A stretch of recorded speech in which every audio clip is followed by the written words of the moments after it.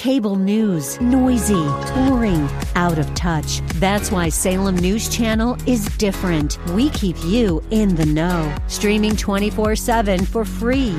Home to the greatest collection of conservative voices like Dennis Prager, Jay Sekulow, Mike Gallagher, and more. Salem News Channel is unfiltered and unapologetic. Watch anytime, on any screen, at snc.tv and Local Now Channel 525.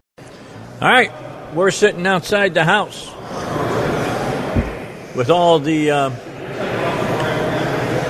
people who want your money. Mm-hmm. And your kids' all money. the lobbyists are out here. We're going to reduce government, save taxpayers money this year. They're about, what, 30 yards from us. Something like that. Yeah. But they're all sitting over there. They've actually, the House has adjourned, has it not? I think they have, yeah. So has the Senate. Yep. So we got several people that are going to come by. Here in just a moment, I just let him know, Senator Trent Garner will be with us. He'll be talking to us about several pieces of legislation he has pending. In the next hour, I talked to State Representative Stephen Meeks. He's going to stop by. We're going to talk to him about a piece of legislation that showed up today about the microchipping. Yep. And we'll talk about that. Good thing or bad thing, Paul? Do you know much about it? I do. I actually spoke on that bill this morning. I believe it or not, I spoke against it. But with a big surprise. With a very actually, because I'm actually kind of for part of it, but not for all of it. And so what it does, and Stephen can help clarify this a little more. But from what I understand, what it does is it would ban government from requiring employees to have a microchip implanted if they don't want it. They can microchip, but they can't say you have must to do it. Right. So it would ban government from requiring it. It would also ban private businesses and corporations from making it contingent on employment. Okay. That's part of where I come in. Is where my problem is that, and I don't have so much trouble with banning corporations from requiring it, but if it's an actual true private business where they don't get these corporate protections, I think a private business ought to be able to make any kind of dumb rule they want to for their employees, and their employees can say, well, I don't want to work here. So that's kind of where I came down on it. And so most of this bill I'm okay with, because really probably almost no private employers would ever do this sort of thing anyway, because it's probably too big of a type of hassle to deal with if you have just 3 employees. Okay, now I understand it went up before committee. It did, and it passed. Yeah. Oh, it did pass. It did pass, yes. I was led to believe that it was deferred until some amendments were made. No, it passed. It passed out of committee, and Stephen is planning to make some minor changes on it in between here in the Senate. And so unless it didn't pass out of the House, I don't know what happened in the House, and maybe it hasn't come up yet. Well, it probably hasn't gone to the floor probably yet. Probably hasn't yet. But it got out of committee. It did get out of committee, yes. That's one of the biggest steps, that you make. I mean, we got Senator Garner just came up and sat down. If you can get it out of committee, that's a big you have a fairly good chance of getting it out of the House. It had one opposition vote in committee. It was that was Richard Womack.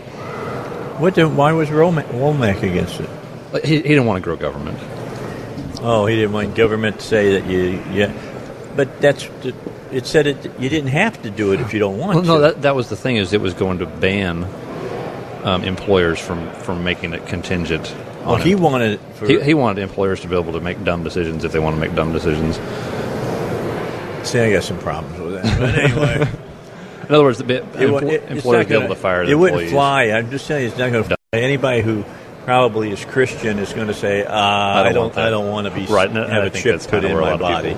I can kind of understand that. I really do. Although I'll pass. Yeah. No, I don't want it either. And so I think the thing there is that if an employer wants to make a dumb rule, let them make a dumb rule, and their employees can just leave, and nobody will work for them. Yeah, well, that's exactly what would happen. Yeah, I think it may be. That's what would happen in a free country. Well, right. I think that's... You could have the choice. Right, have the choice. I think that's kind of where I'm at. Senator's sitting here very quietly. He's doing good. He's sitting very quietly on this. Senator Garner is with us. Trent, how are you? Good, Dave. Thanks for having me on today. First day today, and how did it go? Went well. I ran bills last week, so I kind of got out to a quick start, but got a bill through committee today, which is always good. And, which one? Veterans Task Force. As you know, I'm a veteran, served 2 tours in Afghanistan, support Operation Enduring Freedom. And because of my position, I always get veterans call me. And one of the big issues we have, not just in Arkansas but across the nation, is veteran suicide. Yeah. So here in Arkansas, we put a task force together for Medicaid spending. We put together a task force for taxes. I believe saving the lives of our veteran soldiers is just as important.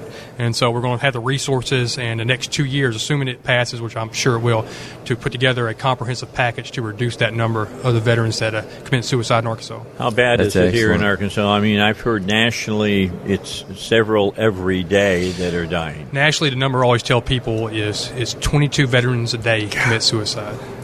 You know, and I believe a lot of that has to do with employment, something else that we need to work on. And I appreciate your efforts in this deal is definitely recognizing the signs in education. But I think employing veterans and veterans being able to get into the workforce after they get out and feeling like a useful part of society is something else that maybe would help curb that number. I agree. I think anytime we can get somebody in a good employment, they can get back to the community. I always say in a joking manner that the military is kind of like kindergarten, but on steroids, which is, you know, when you're in the military, they tell you where to show up, they tell you where to eat, they tell you what to do, and they give you a mission and job to do it. It's a lot of security. Yeah, it is. It's a very, very hard job, don't get me wrong, but your life is very regimented for a reason. That helps with chain of command. It helps with making sure soldiers are at the right place at the right time, and it really is helpful. But once you step away from that structure, it can be hard. I was lucky. I transitioned pretty easy out of it into college, but not a lot of guys do that. Another issue we have is that we have a good-bad problem, I call it, where compared to, say, Vietnam or World War II, veterans are surviving terrible injuries a lot better. That's great. We have great advancements in medical technology. The problem with that is they're coming back with a lot more physical and mental issues that they didn't come back from the other wars from. Yeah, baggage. They just didn't come back. Yeah, exactly. They would die in combat from infection, from the severity of their wounds. We're happy. Obviously, I'm very excited they come back. But it leaves them in a different kind of mindset, a different kind of physical challenges. And so I think that with the overall large, how long the war's been going on, when I was in the military, I had a guy on my first deployment whose son was 5 years old. He had never been home for Christmas as long as his son's been born. He'd been deployed 5 times every year. Wow, that's a sacrifice for our country right there. Yeah, I know Special Forces guys who are on the 8th, 9th, 10th tour now. It's crazy. And it's just a long time to be in a combat zone. So I don't know if you knew this, but my father used to work at the VA here in North Little Rock. And he worked on the psych ward, so he dealt with a lot of people coming back from Vietnam. And I think one of his things that he observed was that a lot of the people with a lot of the severe problems, they'd had bad family structure. And so a lot of the guys that would come back from these different wars, a lot of them had problems, but the ones who had good families were able to deal with it a lot better than those who didn't. And so those who didn't, a lot of times they got into drugs and alcohol and got themselves in pretty serious trouble.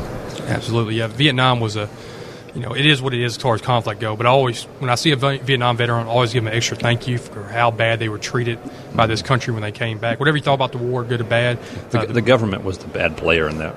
I think I continue to agree with that. The men and women who served should be treated with respect. Fortunately, I think since Vietnam, we've learned a lot more about how PTSD works. Not shell shock anymore. You have a mental condition or a psychological condition that they're getting a lot more treatment for. We have a long way to go, but I think societally we have changed that mindset in a positive direction. You know, one of the big hard processes was when we got to Vietnam, you know, you could be in Da Nang one day and the next day, just hours later, be back in the mainland and told to put on civilian clothes and go out and get along with everybody that was out there.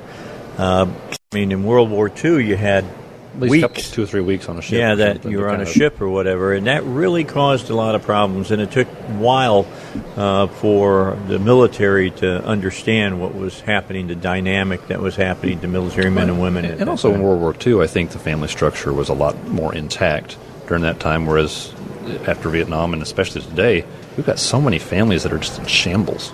Yeah, another thing, Trent, you know, through going in the community and being part of the community, and I'm a member of the Sons of American Legions to try to help out, but a lot of times we forget about the wives that served along with them, that were left at home those 5 Christmases in a row with the kids and that's without tough it. Because they've played a different role while their spouse was gone, now the spouse is there and he's ready to, kind of be the man of the house again, and that can be difficult. So both sides need support, and I've seen a bunch of veterans after a veteran passes away that a lot of times the wife gets half of the retirement of the veteran, and so they need to be remembered also. They serve this country also, holding down the fort while they're gone. So I appreciate your efforts, but yeah, we don't need to leave them out either. Yeah, sometimes the veteran, their wives. My father just died a couple of years ago, and so my mom was relying upon his retirement because she didn't work for. I'd rather have the veteran's job. I think I'd rather go to the war than stay home with the kids myself. But when my dad died, you mentioned you mentioned the cut in pay for the veterans' wives. Yeah, my mom received a serious cut in pay when my father died because of so much of his retirement was cut away. Yeah, they need support too. Yep. All right, so it's SB what? SB 4. That should be on the agenda tomorrow. We have 5 or 6, 7 bills I was reviewing before I came here. They'll be on the agenda tomorrow. Nothing's too controversial. Just look like a lot of cleanup bills. But I have some fun bills in the queue for the next few weeks. Reducing the concealed carry fee and renewal fee by half. I have How is that being? You usually can get a feel for how your fellow senators view things. How are they viewing that? Has the state police got to them yet? No, state police Just saying. are being very open about it. Good. We are discussing today and tomorrow the funding mechanism to make up that income. So we're giving them $2.2 million in new revenue already in our budget. That's going specifically for troopers, which is needed. Last time we gave them more money in our budget. So I'm open to increasing the fee. I think the way it worked, I hate increasing the fee, but it'll be on somebody who commits either a crime or a lien or has some kind of negative consequence outside of a person who just wants to get a concealed carry for whatever purpose they want to use it for. Can we figure out a way to actually fund these organizations like the police and the courts without attaching it to, like, for instance, right now, in some cases, we find someone guilty and the state police or local sheriffs or maybe even the courts get money when they find them guilty. Yeah. That seems like a pretty serious conflict of interest. Can we just fund these organizations? Just fund them. Send them directly from general revenue. Don't make it contingent on finding someone guilty, because that seems like a serious conflict of interest. It makes the courts, we need to find this guy guilty because we need to get paid. It can be, I agree. I mean, civil asset forfeiture is a major issue, not just Arkansas, but across the United States. And I am very, very open to change our system. The problem is our great prosecutors who keep us safe and who go after criminals to rely on that revenue. Mm-hmm. So as much as I hate to say it, you're danged if you do, danged if you don't. And it's hard to get new revenue through them because of our tight budget, because we don't want to increase taxes.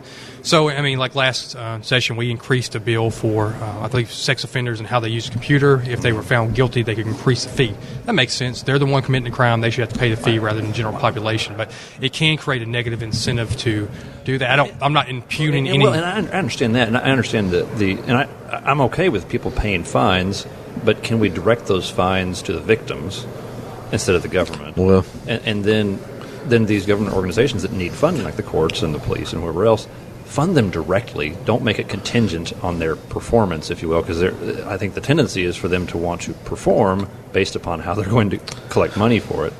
I generally agree with that sentiment. Obviously, it gets down to specifics of what that fee is. Where you're going to get the money from. And then where the money's going to come from. What you run into even on the county quorum court, if you've got a big system, you'd like to make a change, so the money may go directly to the police department so it doesn't come out of general, because general gets sucked by everything, and sometimes the police officers get left out because, and a lot of times their money that they create through, having a concession stand or something else goes back in the general, and they don't even get that money back. But you have to change the entire system to be able to change it, because once you make, it's like an ecosystem. If you make a change here, it affects everybody. Right, so you have to change the entire thing across the board. Right, but we're talking about basic government functions. We're talking about the judicial system, the police. I mean, those are the basic reasons why we have government is to defend people's rights.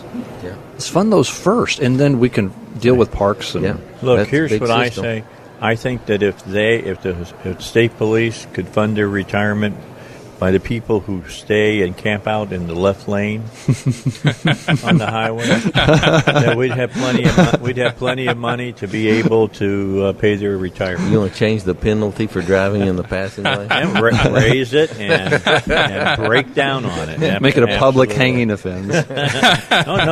We want to make sure we get you money want for the them to fine. stay alive. That's right. Make them into exactly. galley slaves. All right, stay with us, Senator. We'll be right back. Got to get a break in here in the Dave Elswick Show. We are live at the Capitol. We'll do this until the end of the session, Monday through Thursday to start with. As we get close to the end, we're going to go Monday through Friday. We thank the folks from Sunstar Insurance for being behind this and sponsoring it. And we'll be back in a moment here at 101.1 FM. You know, liberty shouldn't hang in the balance every election cycle, and to learn how to put the permanent brakes on that in Washington, D.C., join Senator Tom Coburn and Convention of States Director Mark Meckler at the Holiday Inn Presidential in Little Rock tomorrow evening at 7 p.m. You've heard them on Life, Liberty, and Levin. Now meet them in person. To get more details on that, go to Convention of States, one word, conventionofstates.com/Arkansas. And if you want to hear Senator Coburn, he'll be on my show at 2 o'clock right here from the Capitol on Thursday.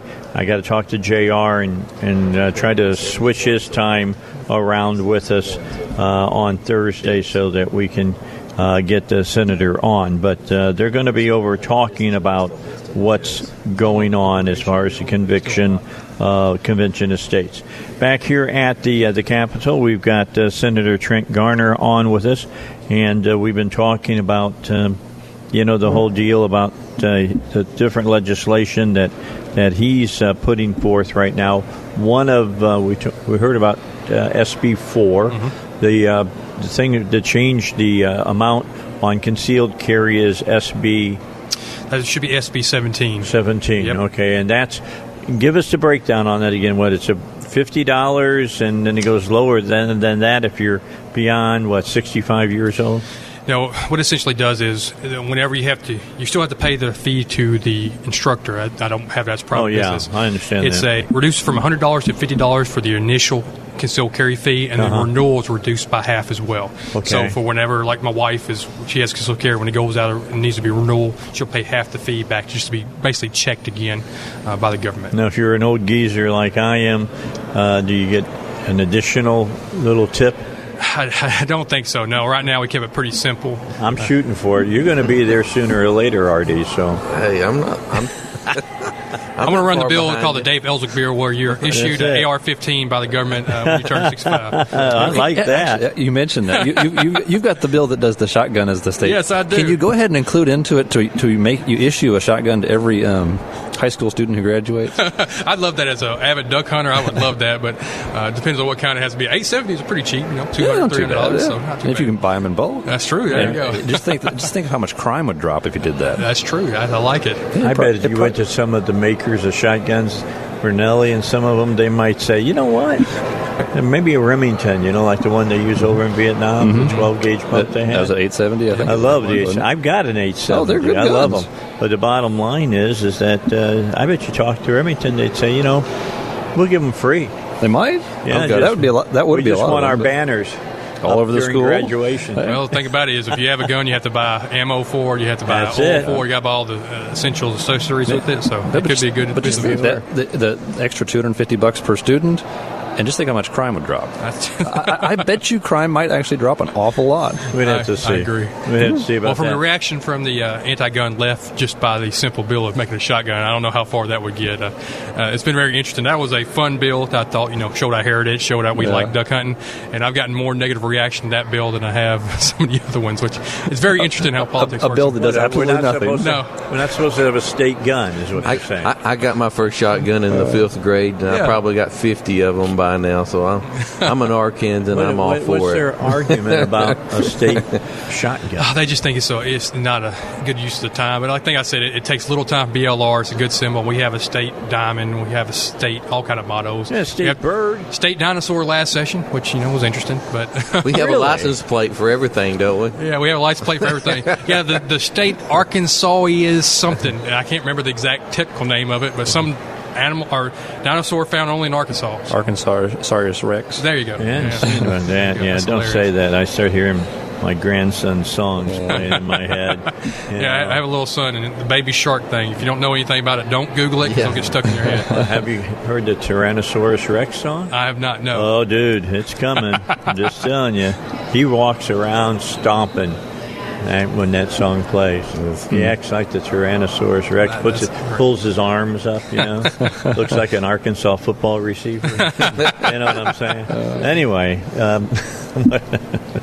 I like Zach is sitting here to the side, and he got the biggest laugh out of that one there. He liked that. All right, so you got that. Any other big ones that are there? Anything that you think is going to cause any problems? A couple of bills for sex offenders. I ran one in judiciary. I think it's going to pass. I need to make a couple of changes to it, dealing with internet, using the photos, and how you act yourself at sexual level 3s and 4s, the worst of worst. One dealing with Halloween-related activities. And a few other bills I'll be filing in the next few weeks. I think some of them will be interesting. Not to spill the beans because I'm still working on it, but expect something very soon to deal with the ongoing budget crisis that the Washington, D.C. and support of the wall. So something may be coming up very soon about that. I have a question about the one with sex offenders. So, okay, hold it. Okay. Just hold it. Can you stick with us for about another 5 minutes? Yes, sir, I can. All right, we got to get a break in. We got news coming our way.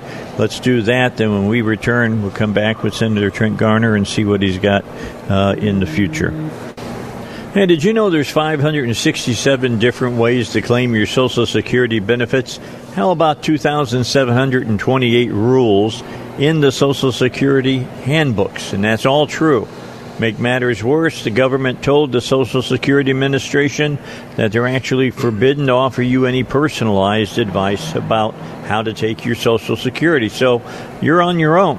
It's no wonder why as much as $10 billion in benefits go unclaimed every year. You can learn how you could wring every nickel out of your Social Security benefits in the up-to-date guide to Social Security. It's from David Lucas, host of the David Lucas Show. You hear it right here on 101.1 FM. The Answer, 10 a.m., 2 p.m. 3 p.m., 10 a.m., 3 p.m. every Saturday.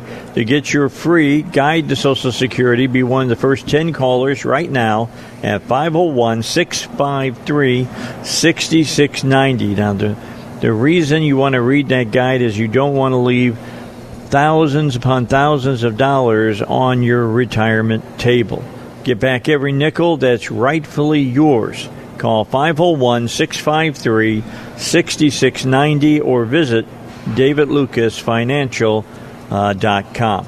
Our guest is State Senator Trent Garner. We've been talking about some of the bills that he's got pending. We talked about SB 4, which is dealing with veterans. SB 17 is going to hopefully reduce the cost of your license for concealed carry. And Paul, when we left, you had a question for him. Yeah, so on the sex offenders, I think it was SB 8.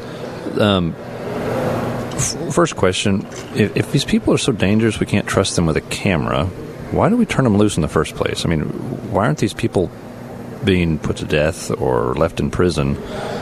And two, if we know these people are dangerous, we're going to let them out, which I think is maybe a dumb idea, but we are letting them out, obviously. If we tie a lot of strings to them, are we perhaps frustrating them and maybe making them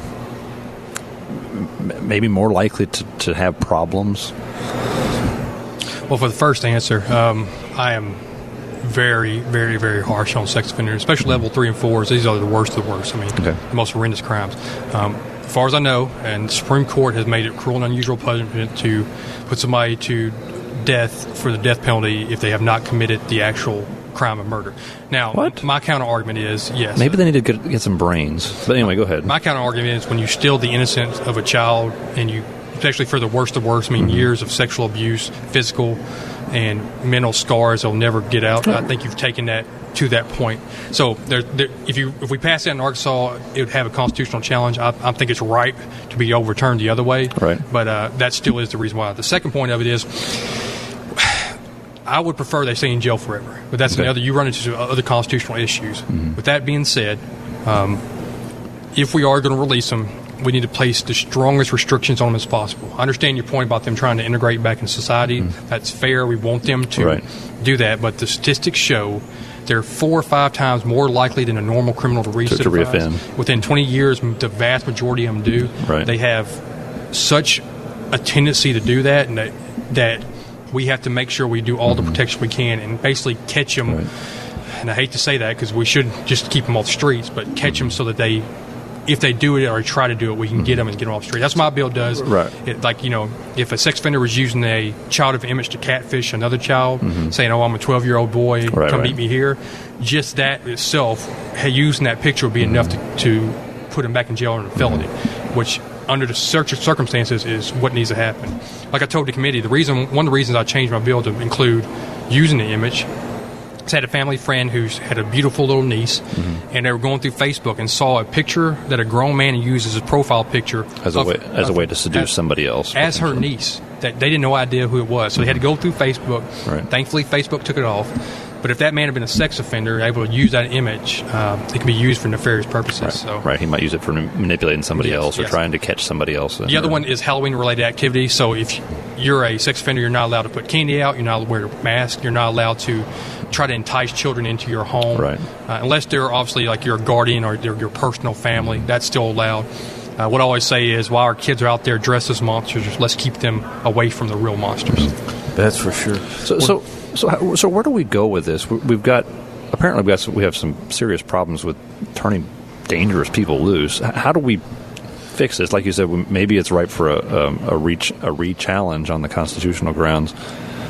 Can we do that? Can we make it so we're not turning these criminals loose? Because I see in so many different areas, we've got a bunch of criminals running around, and it makes a lot of us afraid for other people to have liberty because, we've got all these criminals walking around. We've got to stop them from having access to liberty. Therefore, we've got to do all these checks and background checks on the good people. So how do we stop that from happening? How do we stop these criminals from being loose?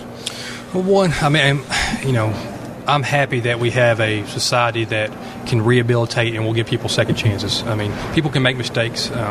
Obviously not sex offenders, but people in general can make mistakes, and we're happy that if they get out. I've worked on legislation to give people a second chance if they earn it and they deserve it.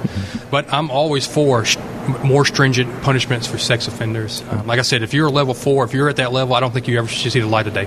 And I'll be that blunt about it. And the death penalty, I think, could be used for the most extreme cases for sure. And if we pass a law, I'd be very supportive of that. And then we have to see the constitutional challenge that would, of course, come from them. All right, go ahead. I appreciate your work in that department, and a lot of this comes back to funding. We have to fund our prisons and our county jails and our state jails, and right now with an overcrowding problem, I appreciate you. What you're trying to do is raise the level of the sentence for these offenders, but right now there's so much incentive to let people out early and put them through a rehabilitation program. We've got these nonprofits running rehabilitation programs. So do you think that you could extend the sentences or raise like a level 3 and a level 4 so they do a minimum amount of time? You could. I mean, sex offender to me is almost a separate category compared to, say, somebody who commits assault or battery or, white-collar crimes, even though those are bad. I'm not negating those. For them, like I said, level 4 especially, I'd like them never to see the light of day. I'd be open to that, or death penalty. Level 3s are maybe a severe penalty, but minimum 10 years or something like that. Absolutely. And to your point about the crime or the prison population in general, Arkansas had one of the highest in our region with the criminal population. We did some things last time to make the ease of it. My thing is 80 to 90% of people in prison right now will get out one day. Just the way it's going to work. And we can have two choices. We can either keep them in jail, have them get out with no hope, no education, nothing, and watch them do it again, or send them out there with a chance to get back. Because ultimately, I don't care who you are, as a Christian, as a lawmaker, as a moral person, I want people out in society to be productive, especially if they served their time for whatever they did. And it's called grace. It's absolutely. And that's good not only for a moral reason, it's good for a societal reason. That person's out there being a productive member of society. They're not costing taxpayer resources and all that. So I will work on some legislation to do that. One of the things I'm going to do is called the Fresh Start legislation. It has to do with Occupational Licensing Board. It will basically make it so right now, Occupational Licensing Board, so say you want to come out, could be a barber. They have prohibitions on any kind of felon or any kind of reason. You basically have no chance of getting that job. Even though they might learn how to cut hair in prison. Right. Even they might learn how to cut hair, even though they may be completely rehabilitated, they want to go down that career path. There was one story of a girl who got out, had a wreck, got hooked on prescription pills, and because of that, she had severe consequences criminally. She got put in jail. She cleaned her life around, and she was in extreme pain, and she learned how to do therapeutic massages to actually relieve her pain. When she came out, the state she was in wouldn't give her a license. Even though she wanted to do the training, even though she said she was clean, she couldn't practice that profession because the government told her no. Right. And we need to change that in Arkansas. Like, if you're a child molester, guess what? You're not going to work at a school. I don't care forever. Right, exactly. But that should be listed instead of saying, hey, you got busted for a weed charge when you were 19 years old. Now we're not going to let you do this job for the rest of your life, even though you're 40 and you never committed a crime. Right, so that's one of the pieces of legislation I'll be running tomorrow in the task force for red tape reduction. And I think it's something that we can start putting people on a path to get a job and be successful. Otherwise, you have a tendency to push them back into crime when you make it so difficult for them to make a living. Yep. All right, let me ask you one last question and let you get out of here. Yes, sir. And that deals with clarifying and cleaning up some legislation that's already been passed here in the Capitol that deals with open carry and being a constitutional carry state.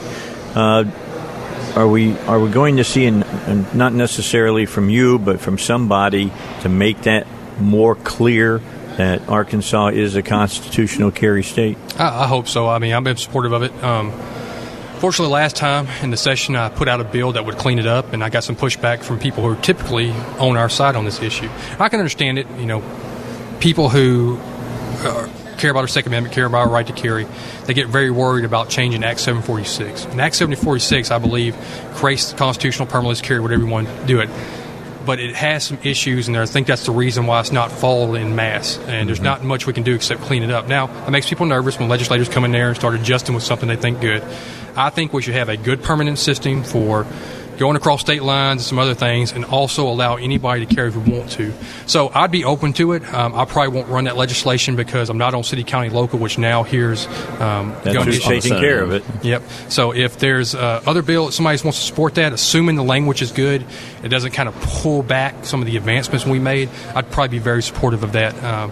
But I don't have any personal desire to run it right now because of too many other things. And like I said, I'm trying to get the permanent system to be as clear and better as possible, especially for the enhanced carry. I know the enhanced carry takes some negative attention from the mom-demand actions, which is fine by me. I was a veteran, served 2 tours in Afghanistan, came back, was a gunshot victim in an armed robbery, went to school for 6 years and was not allowed to protect myself. Now, because of the enhanced carry, thousands of Arkansans are able to carry in this Capitol. You know what's happened since we've done that and people are carrying the Capitol? Nothing. And that's like what we said would happen. It hasn't become the Wild West. Right. The idea, though, you look at the facts on this stuff is that concealed carry permit holders are not dangerous people. No. Look at them. If you're not afraid of the police walking around with guns, you shouldn't be afraid of concealed carry permit holders. Concealed carry permit holders, from what I understand, have lower crime instance rates than police do. Dr. John Lott came and spoke about my bill, a good friend of mine, and he came by your show, that's right. Yep. He's got all kind of data that shows concealed carry holders are actually commit less crime than police officers. I love police officers, but they're less likely to commit a crime. I know personally, when I conceal carry, it makes me calmer, it makes me think things through easier because I know it's more of a heightened situation if something escalates. Right. It makes me want to step away from a conflict rather than to increase it, to make sure I'm not putting myself in a situation where I have to use that weapon in a legal but deadly manner. All right, Senator Trent Garner, we've taken up far too much of your time. We thank you for coming in and joining us. We're going to be right here on the 3rd floor every Monday through Thursday. You've got anything you want to talk about? Come on over. Thank you so much, Dave. Thank you, guys. Appreciate the power panel. Thanks for being here. All right, let's take a quick break. We'll be more here on 101.1 FM, The Answer. And whereas... All right, we are back here at the House. We're on the House side in the Capitol and doing our thing today, having fun. Trent Garner was very good today. Some good things that he's planning.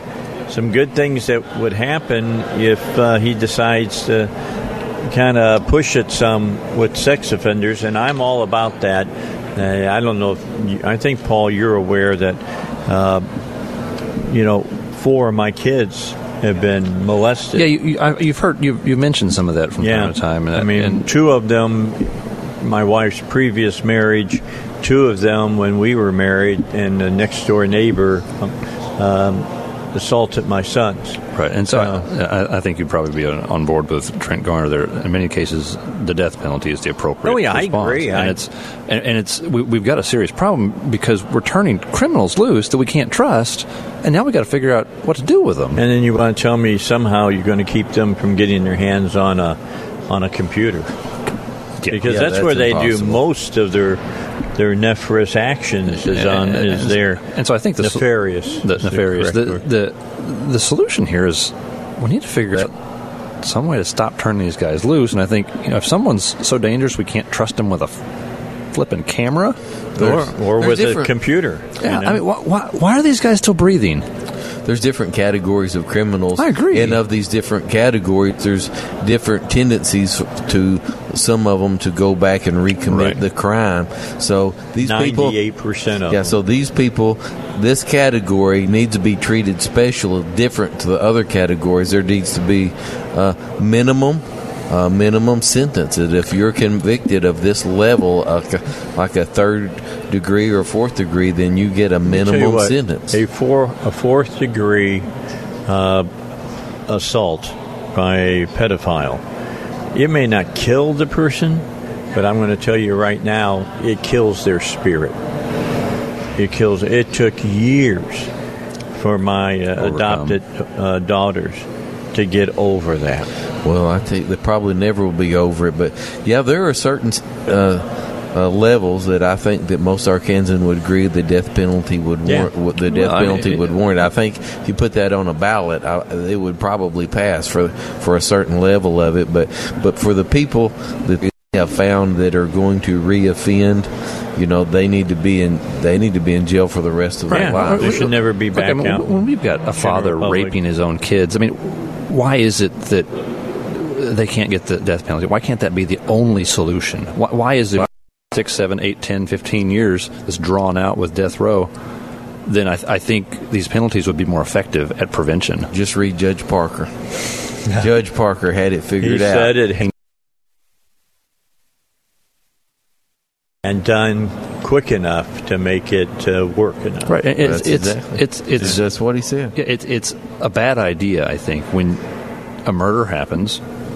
There's no question about the person's being guilty.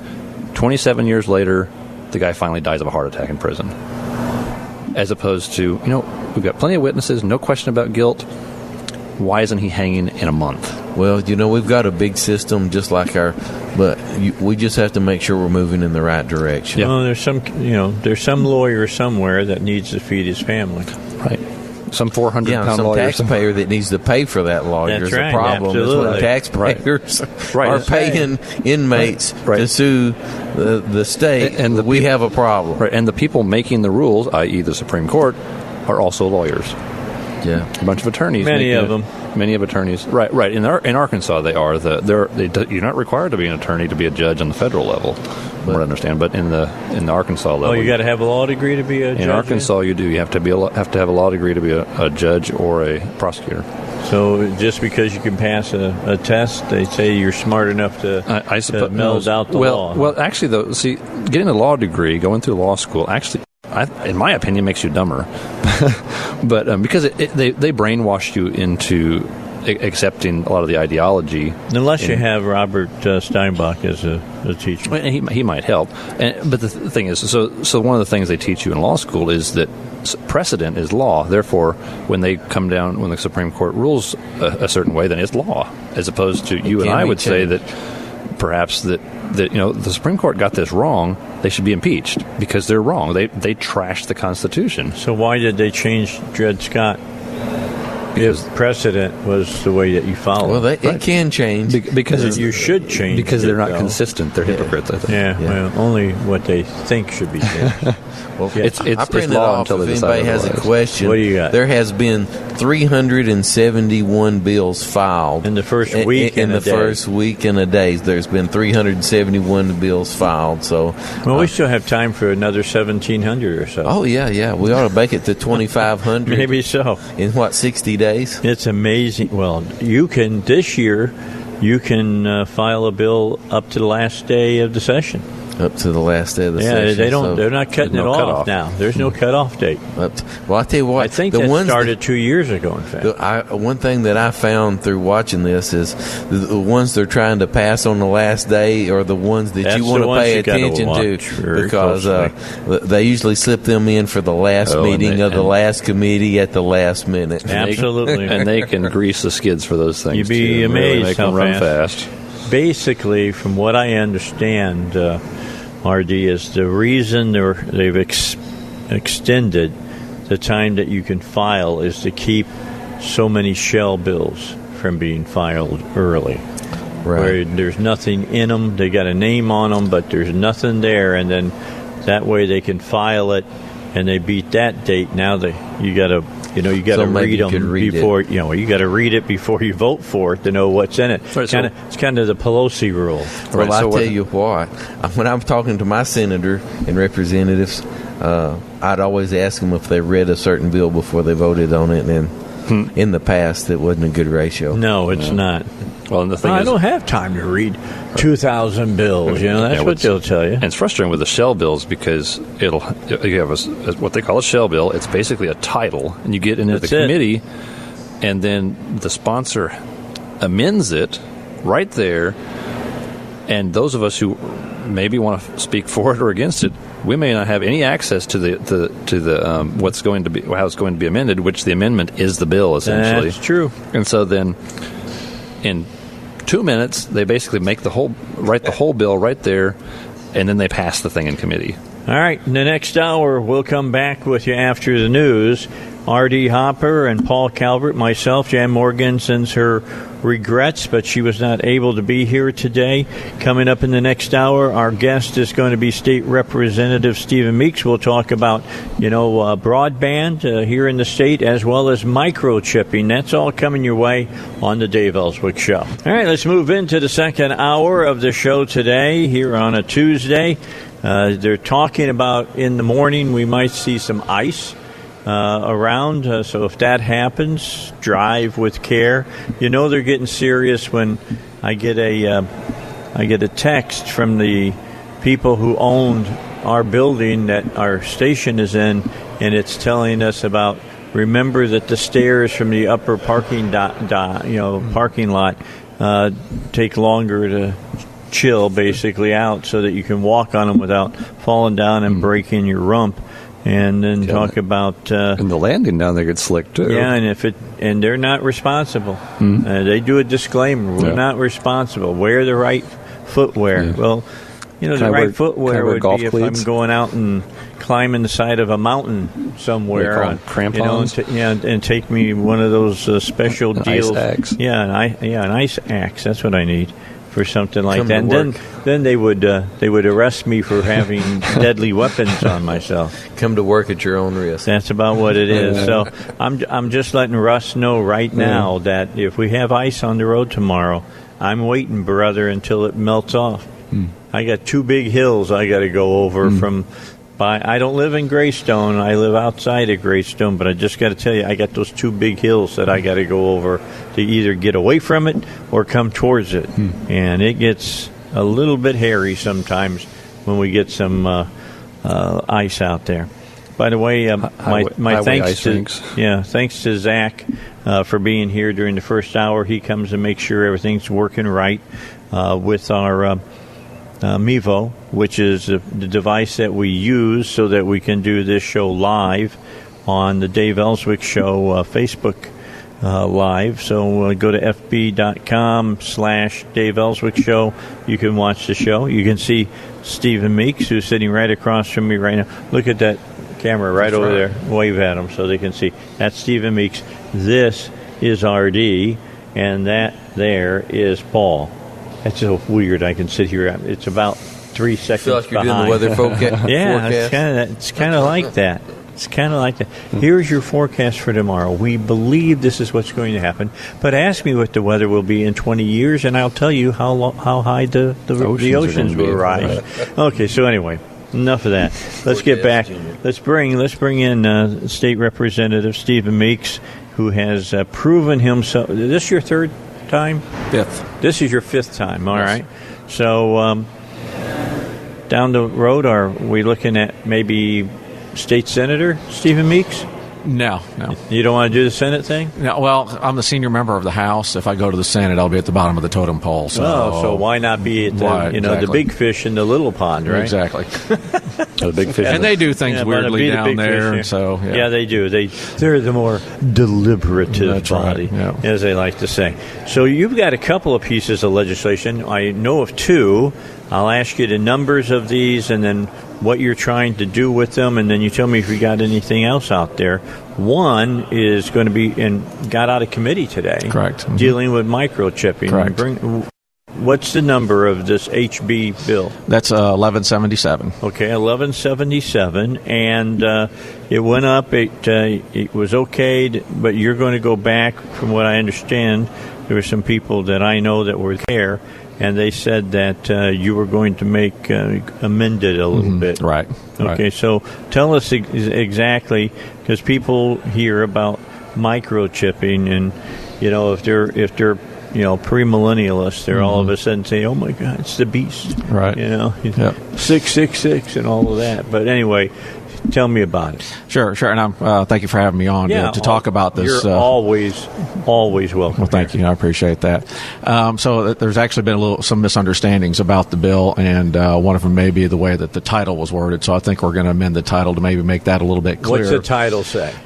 Something basically about managing human microchipping, and so the presupposition that people will make is that I'm trying to push microchips on the state of Arkansas. So a lot of people, without reading the bill, the first time. Then I read the bill. Yeah, and so you can imagine all the calls I've gotten over the weekend about everything from Mark of the Beast to people saying, "Well, we're not cattle or livestock. How dare you try to get us microchipped?" And others think that if we're going to start microchipping, we should start with the politicians first. Of course, I would be okay with that. Yeah, there might be something to that, but go ahead and put GPS trackers on. Yeah, GPS. That right? Yeah, exactly. Keep track of us.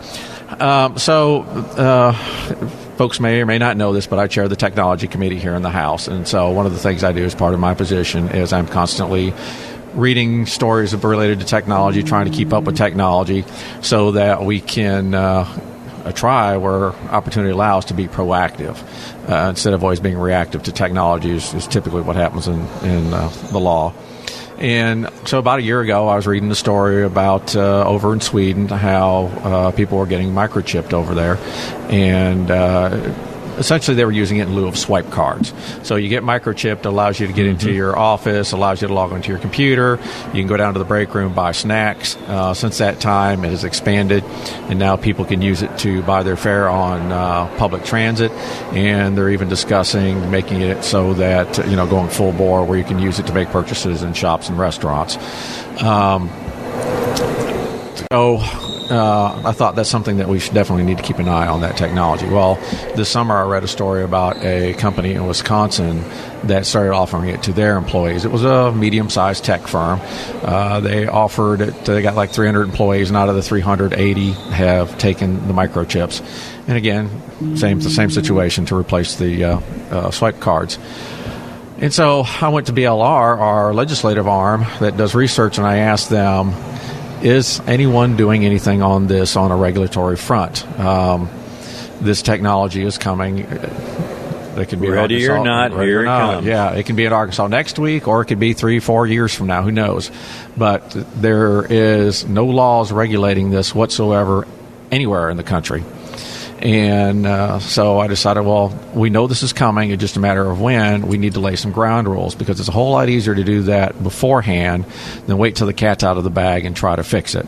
And so the bill that I filed, it's a fairly basic bill. It's just to lay a foundation to get a beginning, and it has 4 components to it. The first component is that an employer cannot force you to take a microchip. Okay. So that's number 1. If you do want to accept one, you have to sign an affidavit, and so that protects both the employee and the employer, so that the employee is just not going to come back and file a lawsuit and saying that they slipped it to me in the middle of the night or they forced me.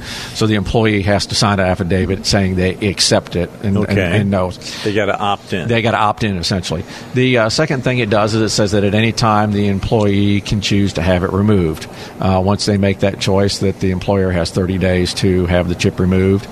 The third thing it does is if there's any health consequences related to the data or what related to having the chip, shouldn't be, but if there is, that the company is going to be responsible for it. So essentially the company is responsible for all the costs related to implementing a program like this. Okay. The other thing it does is it says that the employee shall know what data is being stored on the microchip and what data is being used for. And then lastly, what happens when the employee leaves? When the employee leaves, they have 2 choices. The company can either take it out, or the employee can say, no, it's not harming anything. I don't want to go through the fuss of having it taken out. Leave it in there. I'm going to sign an affidavit saying I take all responsibility from it at that point forward. Okay. Because what we don't want to happen is 20 years from now, an employee to come back and say, hey, you put this in me. Now I want you to take it out. Right. Okay. So makes sense. So or maybe they get an infection from it 25 years later. Right. Exactly. And so that's what it essentially does in a nutshell. A couple of the tweaks that we're looking at doing, and like I said, we're the first state that has looked at doing this, so we're plowing uncharted ground. That's a lot cool. of time. I'm glad that Arkansas, for being as small as we are, are really grabbing hold of some technological things. We got the free speech bill that's out there, and if that goes through, that's one of the strongest protections of the First Amendment anywhere in the United States. This is good things that are happening in Arkansas. Sure. And one of the benefits to us being a small state is we can maybe be a little more flexible than some of the larger ones. And so the small tweaks that we're looking at are fairly mundane. One is I do want to change the title of the bill, and that goes back to no one's ever done this before, so there's not a template to follow. So change the title of the bill just to make it more in line with what it is. Essentially, in a nutshell, it's just an employee protection bill is what it amounts to. Okay. The second tweak is there's a line in the bill that says that it has to be a surgical implant. It's not really a surgery. To get this implanted, it's basically in a syringe. They stick a needle in you. So and deposit it. Yeah. Usually it's in the webbing between your fingers. Yeah. So I'm going to remove the word surgery because there's really no surgery involved. And then speaking with Senator Raper, he made a suggestion, and I like the suggestion, that says that an employee or an employer would have to make allowances for an employee who doesn't choose to take one of these. And where that situation might come in is, let's say you've got a small to medium-sized firm, you get 100 employees, 95 employees decide that they're going to take the microchip, and so you've got 4 or 5 who don't. And now all of a sudden the company's having to make special allowances for those 4 or 5. And you could easily get into a situation where the company's, you need to get on board, you really need to do this, and start to really coerce the employee. But as an added level of protection, just saying that the employer has to make allowances for people who don't take the technology. Yeah, for religious reasons or whatever. Or for whatever, privacy reasons. You make up your own reason why you do or you do not. Right. So essentially it's to create protection. And as I've told some other people, even if this bill doesn't get through, it's in starting a very important conversation that we as a society need to have. As we're getting closer to something called the singularity. In technology, the singularity is the point of the merger between technology and humanity. My listeners are very, very up to date on that. Awesome. I talk about it a lot. Right. And so, we need to start having those conversations. Now, obviously, I don't believe that what we're talking about here is Mark of the Beast. This is not Mark of the Beast by any means. No. Is it precursor technology? Probably. But like any technology, it can have its good aspects and it can have its negative aspects. I could see a future, if you were to get something like this, no longer do you have to worry about losing it. You don't have to worry about somebody stealing it from you. You don't have to worry about, grabbing your wallet every morning because all that information is with you all the time. Mm-hmm. No one's going to steal your PIN number because you don't have a PIN number because it's in the palm of your hand, so to speak. Imagine a future where, if I look into my crystal ball, 10, 20, who knows how far in the future. But imagine a situation where you're out shopping and you pass out, the paramedics show up, and then they swipe the microchip in your hand, and now all of a sudden they've got your medical history. They know what pills you're taking. Know not to give you penicillin because you're allergic to it. Right. Instead of wearing a necklace or a bracelet, it's going to be there implanted in you. Or instead of having to get your driver's license, a police officer pulls you over, swipes your hand. There is your identification, your driver's license, your insurance. All that information's right there. So the police officer, knows what he has to, is there outstanding warrants? He's got all that information right there. Again, you have to make that mandatory to get to that point, though. Right. Yeah, we're a long ways from there, but I think all of us can foresee a future where things like that begin happening. I remember 20 years ago, I was talking to one of the other radio shows this morning where, 20 years ago, I remember a commercial from AT&T that talked about in the future you'll be able to pick what movies you want to watch when you want to watch. And that was back, when we were all going to Blockbusters, checking out video cassettes, Yep. And nowadays, we're pretty much there. We're there, yeah. Almost every one of us is probably going to stream something today. So as it stands right now in the state of Arkansas, as far as that goes, every other state in the country, there's no prohibitions, no regulations, no laws on this whatsoever. So a company could come in and force or try to coerce someone to take one of these. Make it conditional. Make it conditional for the job. Now, I would suspect, my guess is that if you were to file a lawsuit against your employer saying, I don't want to take this, that someone would probably win that, maybe on a First Amendment grounds.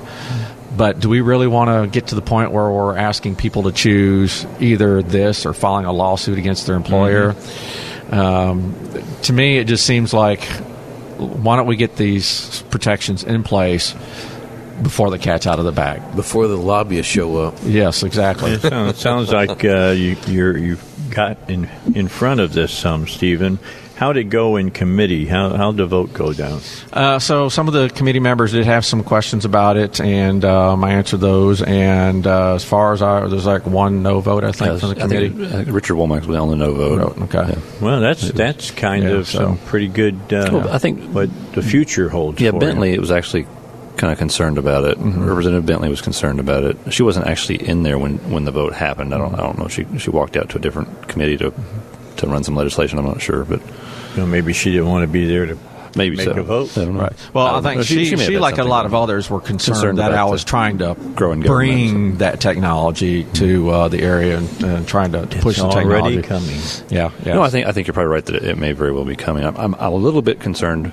I would support probably the vast majority of the bill, but I'm a little bit concerned about forcing it on private businesses because I really think that if I have 3 employees, I don't have a corporation that's protecting me from accountability.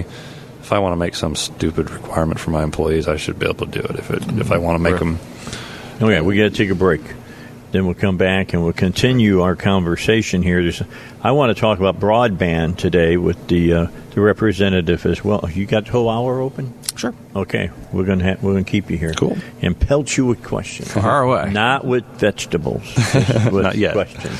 So, RD, tell me a little bit about Sonny's Auto Salvage. How long have you been the man in charge over there?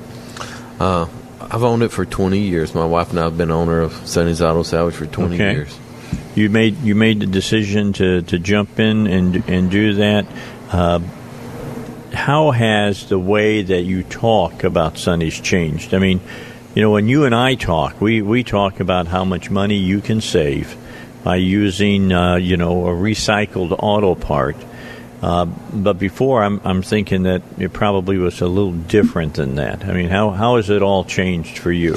Well, technology has changed in all businesses, and we offer extended warranties now that we didn't used to offer, 1, 2, and 3 years, and we have technology services so we can give people insight on the installation instructions. So now if a do-it-yourself or buy something from us, we have different things that we can attach to their invoice to proper repair procedures. So we're constantly buying new computer software.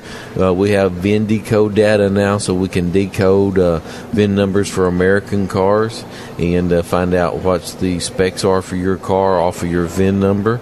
So technology is changing, and we're changing with the times. It's got more specific. I know that one thing I wanted to talk to you about today when we came time to talk about Sonny's is how much money you can save. I mean, I put in a transmission in my car. I've had you all put a motor in my car. Both of them together, so it was just a tad over $5,000. And I look at that, and that's a no-brainer to do it this way. That's right. I tell you, you have to carry full coverage insurance on that car that you go down and buy brand new, and you have to make payments and pay interest on it. So if you can buy a part to keep your car going and get a 3-year warranty on it, to know that you don't have to carry full coverage insurance if you don't want to, and you don't have car payments for the next 3 years, it's a way to save money and be able to use your resources.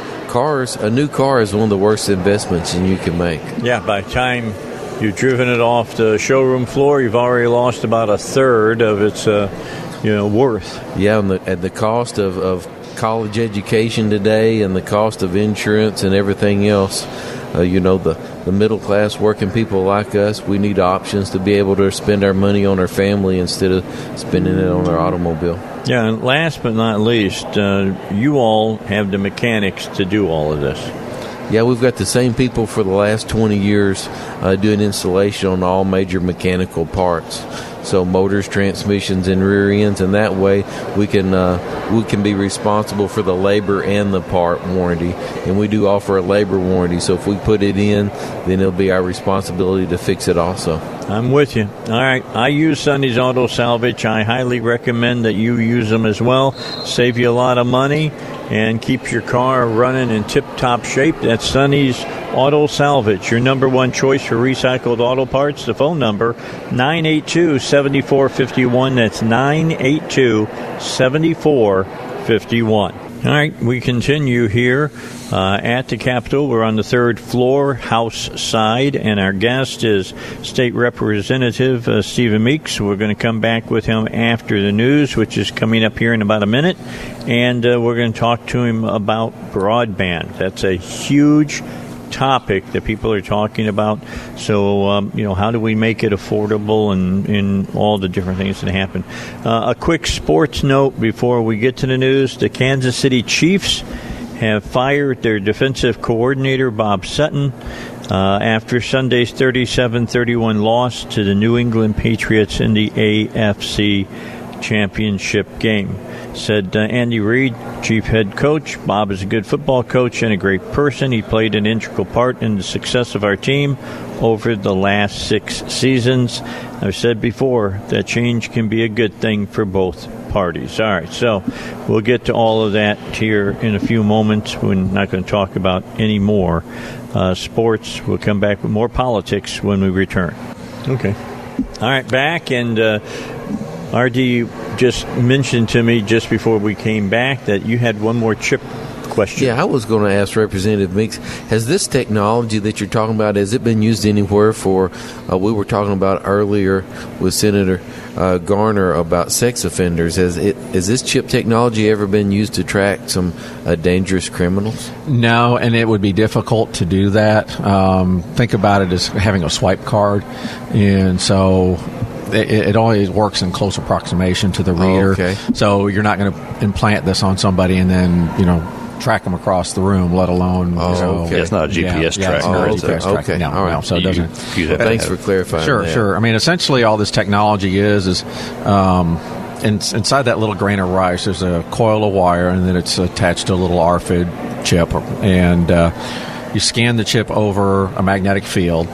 That magnetic field generates a current in that coil that powers the chip, and then the chip sends out the data. It's like an account number or something. So the government can't use it to tell if you're speeding or not, or your wife, where you've been lately, or anything. Because if you're like away that. from a magnetic field, it's not powered. Okay, right. all So, right. so I mean, you've got to be within an inch or two of the reader in order for it to work. So someone's not going to come up behind you and scan, just in your vicinity and get it. I think right? some 10 or 15 education feet on away. that might take some of the people's fear out of dealing with it. Yeah. There's no So it's- GPS. Okay. So I assume it's pretty similar to what they're putting on the different products at Walmart that set the reader system off when you walk through, and maybe they haven't what do they call it? The little tags. They have the little tags that they haven't decommissioned them or right. deactivated The theft. them. Yeah. Theft prevention stuff. But these are similar technology, but they're even smaller. So Even less powerful. Maybe. Yes. Yeah. So I mean, your hand's got to be kind of like a swipe card. I have trouble. You got to get within a couple inches or so. Yeah, even closer. Even just for me to get into the building, the chamber here. Yeah, my swipe card, if it's in my wallet, it won't work. It's got to be right. You got to almost in contact. It's the same thing with these things. Yeah, it looked kind of weird backing up into the door anyway. That's right. Looked like the bear against the tree, Scratching. doing that. The next guy, he wouldn't want to touch the doorknob. I'm just saying. Right. All right, so let's talk about broadband. It's something I've had Stephen on for, I think, twice, and we were going to do another segment on it because it's really a huge deal for the state. It's an important deal for the state, especially when it comes to education. So let me turn it over to you. You got some things planned for this session? Some things that we are looking at, but I'm also, because of some technology, and we'll get into this here in a minute, I'm having some second thoughts, and I'll explain why. Okay, well, that's good. But that you're looking at new stuff. Yeah. So here in the state, we've actually had some very good gains. Arkansas was the 6th state in the nation to connect all of our schools to high-speed internet. So actually, we're one of the leaders in the country as far as having access to all of our public schools. Part of the hope there is that then those schools would then become sort of anchor tenants to help bring technology into local schools. The federal government also offered their CAF2, CAF stands for Connect America Fund, and that was to spend billions and millions of dollars to try to help technology expand. We have several companies here in Arkansas that took advantage of it. I think the state, $150 million or so is what these companies are getting to invest in growing broadband infrastructure here in the state, and that is happening. Okay. And so one of the bills that we had looked at last time and still considering it, or maybe rehashing it this time, was to set up a reverse auction.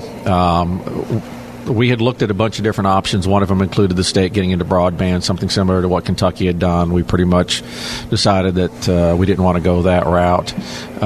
We had talked to several other states to see, what programs do you have in place?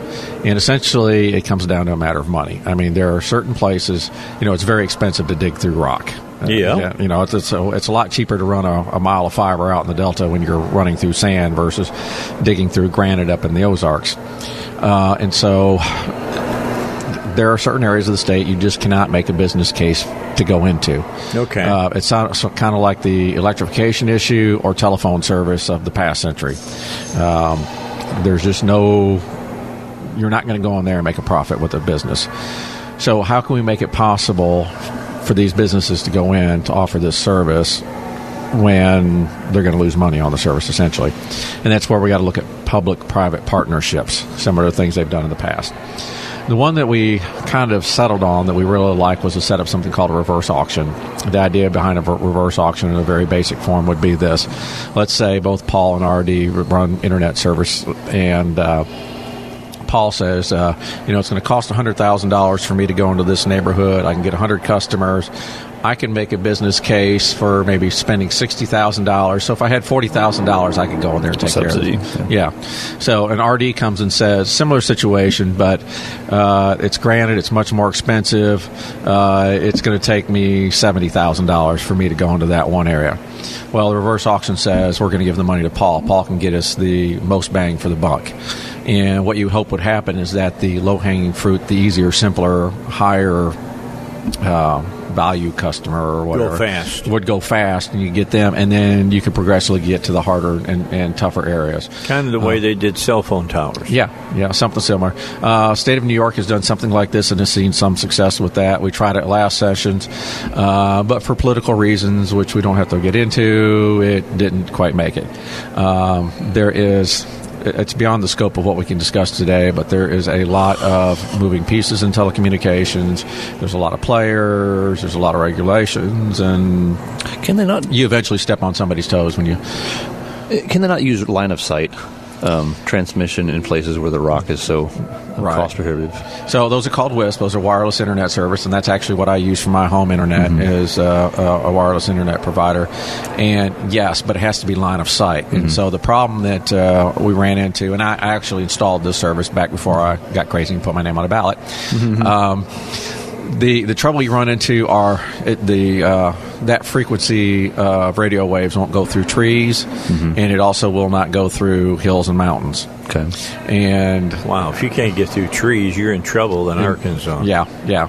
So I mean, if you stick one of these up out near Stuttgart where it's flat and you can see for 20 miles, yeah, great. You can get everybody within 10-mile radius with one tower, and so you can serve a lot of people for $50,000 to put up one of these towers. Right.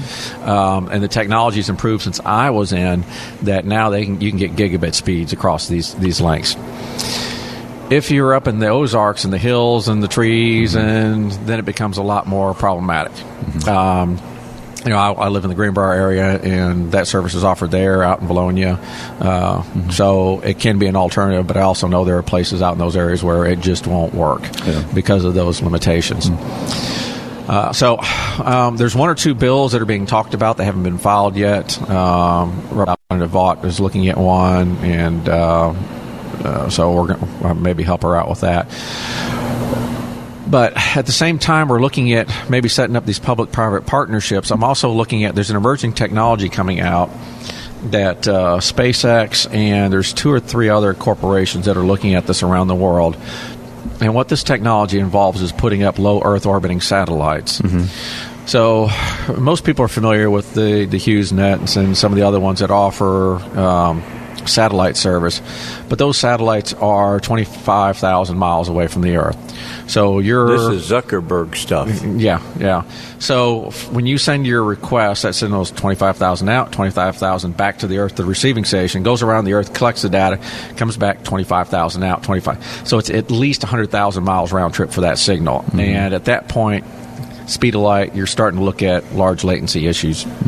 With low Earth orbiting satellites, it's only 100 miles, 200 to 500 miles distance that you're talking about. And so because of that issue goes away. The downside is instead of having one satellite that sees the entire hemisphere of the planet, you have a string of them. You have to have a bunch of satellites on the order of hundreds to thousands of them. But there are several companies that are developing that technology that have looking at getting licenses to put these satellites up. And I think the Starlink, I think is what SpaceX is calling theirs. But they're looking at maybe 4,000 satellites. They've already done a couple demonstrations with the technology. Seems to be heading in the right direction. And so if this technology comes in place, if you can see the sky, suddenly you get broadband. And all the concerns about, fiber and tunneling through rock. Right. It becomes obsolete. So any kind of a time frame on that? Some of them are talking 3-4 years. So is it worth us spending potentially tens of millions of dollars to install this when in 3 to 4 years these services may be available and now all of a sudden... But the other one's out of business. Yeah. Right. So my question is, if you got a series of satellites... You're in low Earth orbit, let's say. Do we have the same problem that you have with DirecTV? If you have a rainstorm, suddenly your Wi-Fi gets mousy? Potentially. That's something that they'll have to look at. It'll be determined on the signal strengths that they're using. But the advantage is instead of being, like I said, 25,000 miles out, you're only 500 miles out. And because of that, you're multiple times closer. And so the signal doesn't have to be as strong. Okay. But even if you're inconvenienced 10, 20 minutes during a thunderstorm going overhead, but you've got, high-speed internet from there. Everywhere on Earth. Yeah, then I think it's, that's a nuisance most people, I think, could tolerate versus having dial-up. Assume this would also work with cell service. Potentially, yeah. I'm working toward retirement to live in one of those places where it's not available. Well, you may be out of luck by the time you get there. Because I mean, right now, so I went on a cruise a while back, and they have cell service available on ships now. Mm-hmm. Sure, and so it's expensive, but it is available. Yep. Well, there's also the Iridium satellite. That's a constellation of satellites that are up there. You get a sat phone, and it works all over the globe. Mm-hmm. Yeah. But it's expensive. That's right. But so expensive to use and expensive to buy. Right. But regular cell phones were expensive too. A few years ago too, and now they're mainstream. Yeah. But if you get thousands and thousands and thousands of people signed up, then the cost, billions. Yeah. Hey, I'm with Dave. I'm letting technology and private business solve the problem whenever it comes feasible. Mm-hmm. Too many times when government gets involved, like these windmills that I like to refer to, that if it was feasible, if it was profitable, we would do it. The government wouldn't have to pay them to put them in. Well, that's exactly right. And in some cases, I wonder if maybe these government subsidies are actually making technology lag behind where it would have been if they hadn't been subsidizing the wrong things. Right. Because there are some ideas out there that aren't getting government subsidies that might actually be a lot better than some of the ones that are getting subsidized, and therefore they don't get tried. Right. And that's one of the challenges not only with technology but also that our generation faces, because a lot of this technology that we are, whether it's the microchips, whether it's all the screen time that kindergartners get, and we're the generation we're experimenting on ourselves, and it's changing our culture, how we interact with each other, health issues, and the decisions that we make are going to set precedent for those future generations. And unfortunately, a lot of those things we don't have answers for. Right. Some of them it won't be good. No, that's true. Right. And we'll stumble before it. Yeah. Well, and the thing is that we're going to make those decisions anyway. Precedent's going to happen, but it's less bad when government didn't do it. I think. I think it's worse when the government forces things on us or subsidizes certain things. Less costly.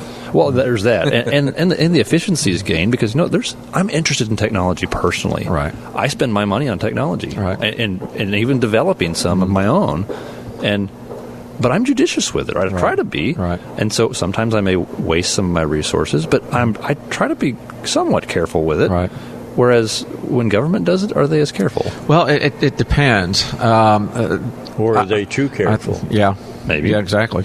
Well, if you look at the situation between NASA and SpaceX, or Blue Origin, Jeff Bezos, Amazon's version of it, I think when government is looking at the base research, fundamental research, there's no commercial reason to invest in that.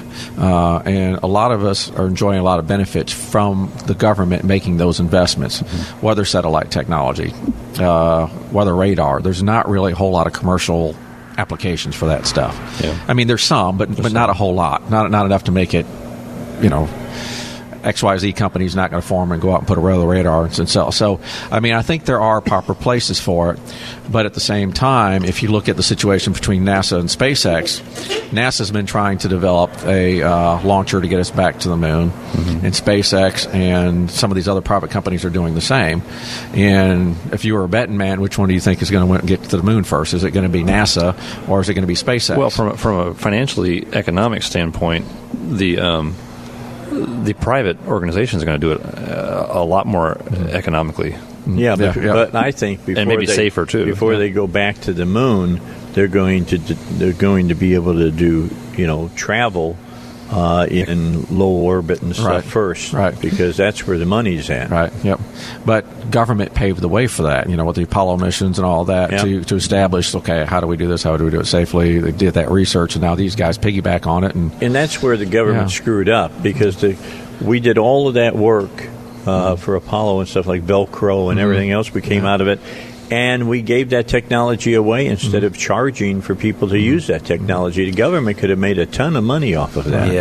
But then again, you paid for that research, though, as a taxpayer to have the research. At some level, I think taxpayers are kind of entitled to use it. Yeah. I mean, not China. Not China. Well, and if you look at NASA's, they do studies on this. Yep. If you look at those spin-offs, for every $1 we invest in that, we get about $7 back in return to the economy from spin-offs and technology and so on. So in the right place, I think it's good, but we have to figure out what those right places are. Yeah. All right. So when we come back, let's finish up our discussion with Stephen Meeks, state representative, his 5th term. He's probably a pretty good argument about term limits and why you may not want to have them. But we'll come back and talk further with him when we continue the Dave Elswick Show. All right, back with you. Technology is a good thing. I don't have any problem with it. You got to think through it. The problem is some people think through it and they miss things. Mm-hmm. Let me give you a good example.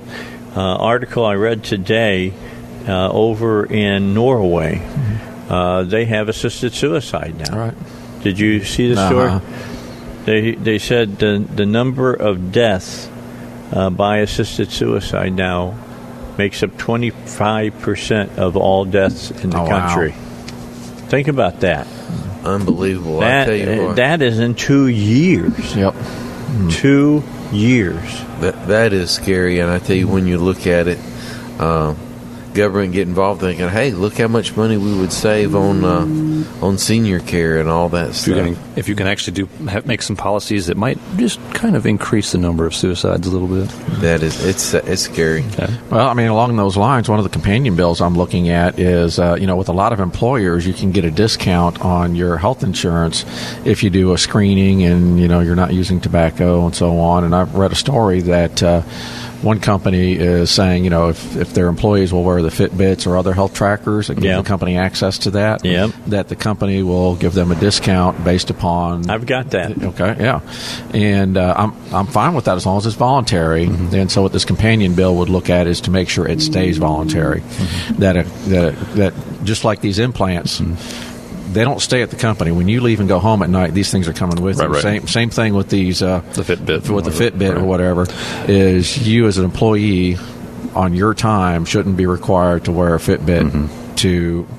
But is it unreasonable for an employer that maybe wants really high standards of his employees that say, how about lower rates on health insurance? Right, lower rates on health insurance, or maybe they just don't want their employees being a public embarrassment or something like that, some of that nature. And so, we want you to wear this thing all the time. And I'd be okay with legislators wearing something of that nature all the time, so we can monitor their behavior. Know if they're drinking alcohol in between sessions. Know what they're doing, who they're with, and is it so unreasonable for actual private companies, private businesses, or even government entities, when they're talking about government employees that may be getting themselves in trouble off the clock and then coming on the clock and setting up hurting people? I don't know. But where do you draw that line? I mean, where does your personal privacy? Right. And I agree, and it's an important thing. But in the private sector, I think the line is drawn by, I just ain't going to work for you. Right. And I think that's a good line to draw it. When we're dealing with public sector, then that's a public policy issue that we can decide, and maybe we decide that some public sector jobs are ones that we really want a lot of monitoring because they've got so much responsibility. Right. Well, if they're working for the NSA or FBI, or we want GPS trackers on them all the time and know exactly what they're doing, what they're saying, who they're talking to, and everything. That's for another show. Another discussion. Another show, another discussion, and this is the man to talk to with those discussions. Sounds good. We'll have him back on to talk about it. And, of course, we want to thank you, State Representative Stephen Meeks, and bring us up to date. What's the numbers on the bills we're looking at here? The one on chips. The main one on the microchip that we've been talking about is House Bill 1177. Okay. And like I said, made it past committee today, so probably Thursday is when it'll be on the House floor. And again, if they're just joining us, the purpose of the bill is to protect employees from being forced to take microchips. Sounds good. We appreciate your time. Thank you very much. Let's get a break in. We've got the 4 o'clock hour coming. It's an open topic time. We'll be talking amongst ourselves here on the Dave Elswick Show. All right, last hour for the power panel here on the Dave Elswick Show. Next hour, of course, Bible Guys. I understand Scott will not be with us from Agape Church, but Steve will be here. And I'm wondering if Billy is coming. I'll check into that and see if he is or he is not. So we'll check into that. Some big stories that are out there. We got to talk about this. And just these people in the media now that do not take this Ocasio-Cortez, take her and just whip her senseless on television with just decent questions amaze me. I mean, amazes me. Let me just read one from today. This is what she said. Quote, I don't think that necessarily means that all billionaires are immoral. No, it's immoral how America's economic system allows billionaires to exist. She was asked in an interview, quote, I hate to personalize this, but do you think it is immoral for individuals to, for instance, do we live in a moral world that allows for billionaires? Is that a moral outcome and end of itself? And Ocasio-Cortez, no, it's not. It's not. Cheers and applause. It's not, and I think it is important. See, I told you about all these pop-ups now. It's not, and I think it is important to say that. I don't think that necessarily means that all billionaires are immoral. Is not to say that someone like Bill Gates, for example, or Warren Buffett are immoral people. I do not believe that.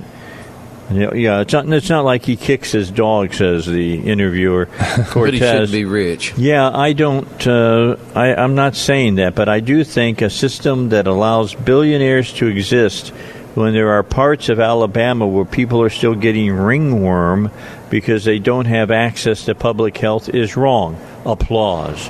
And I think it's wrong that a vast majority of the country does not make a living great wage.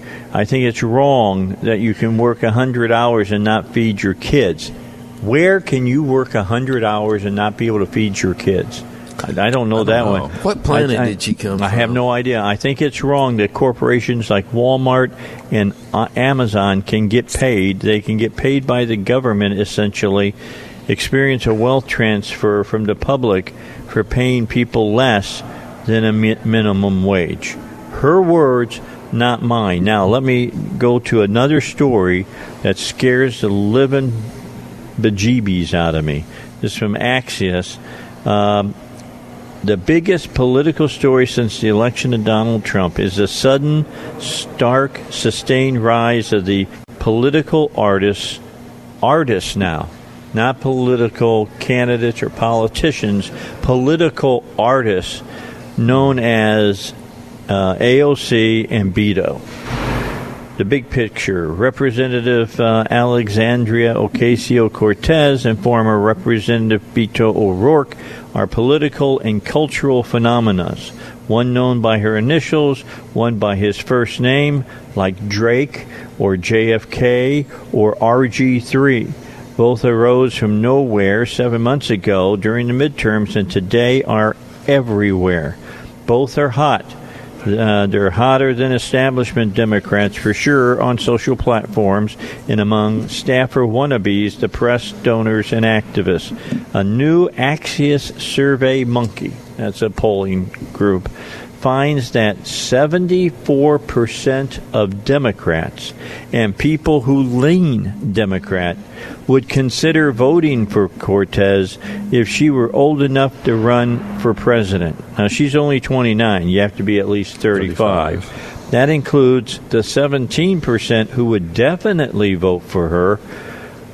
John Cohen said, SurveyMonkey's chief research officer, quote, these data show the phenomena is real. She tops Senator Schumer in favorability. Well, that's fish in a barrel.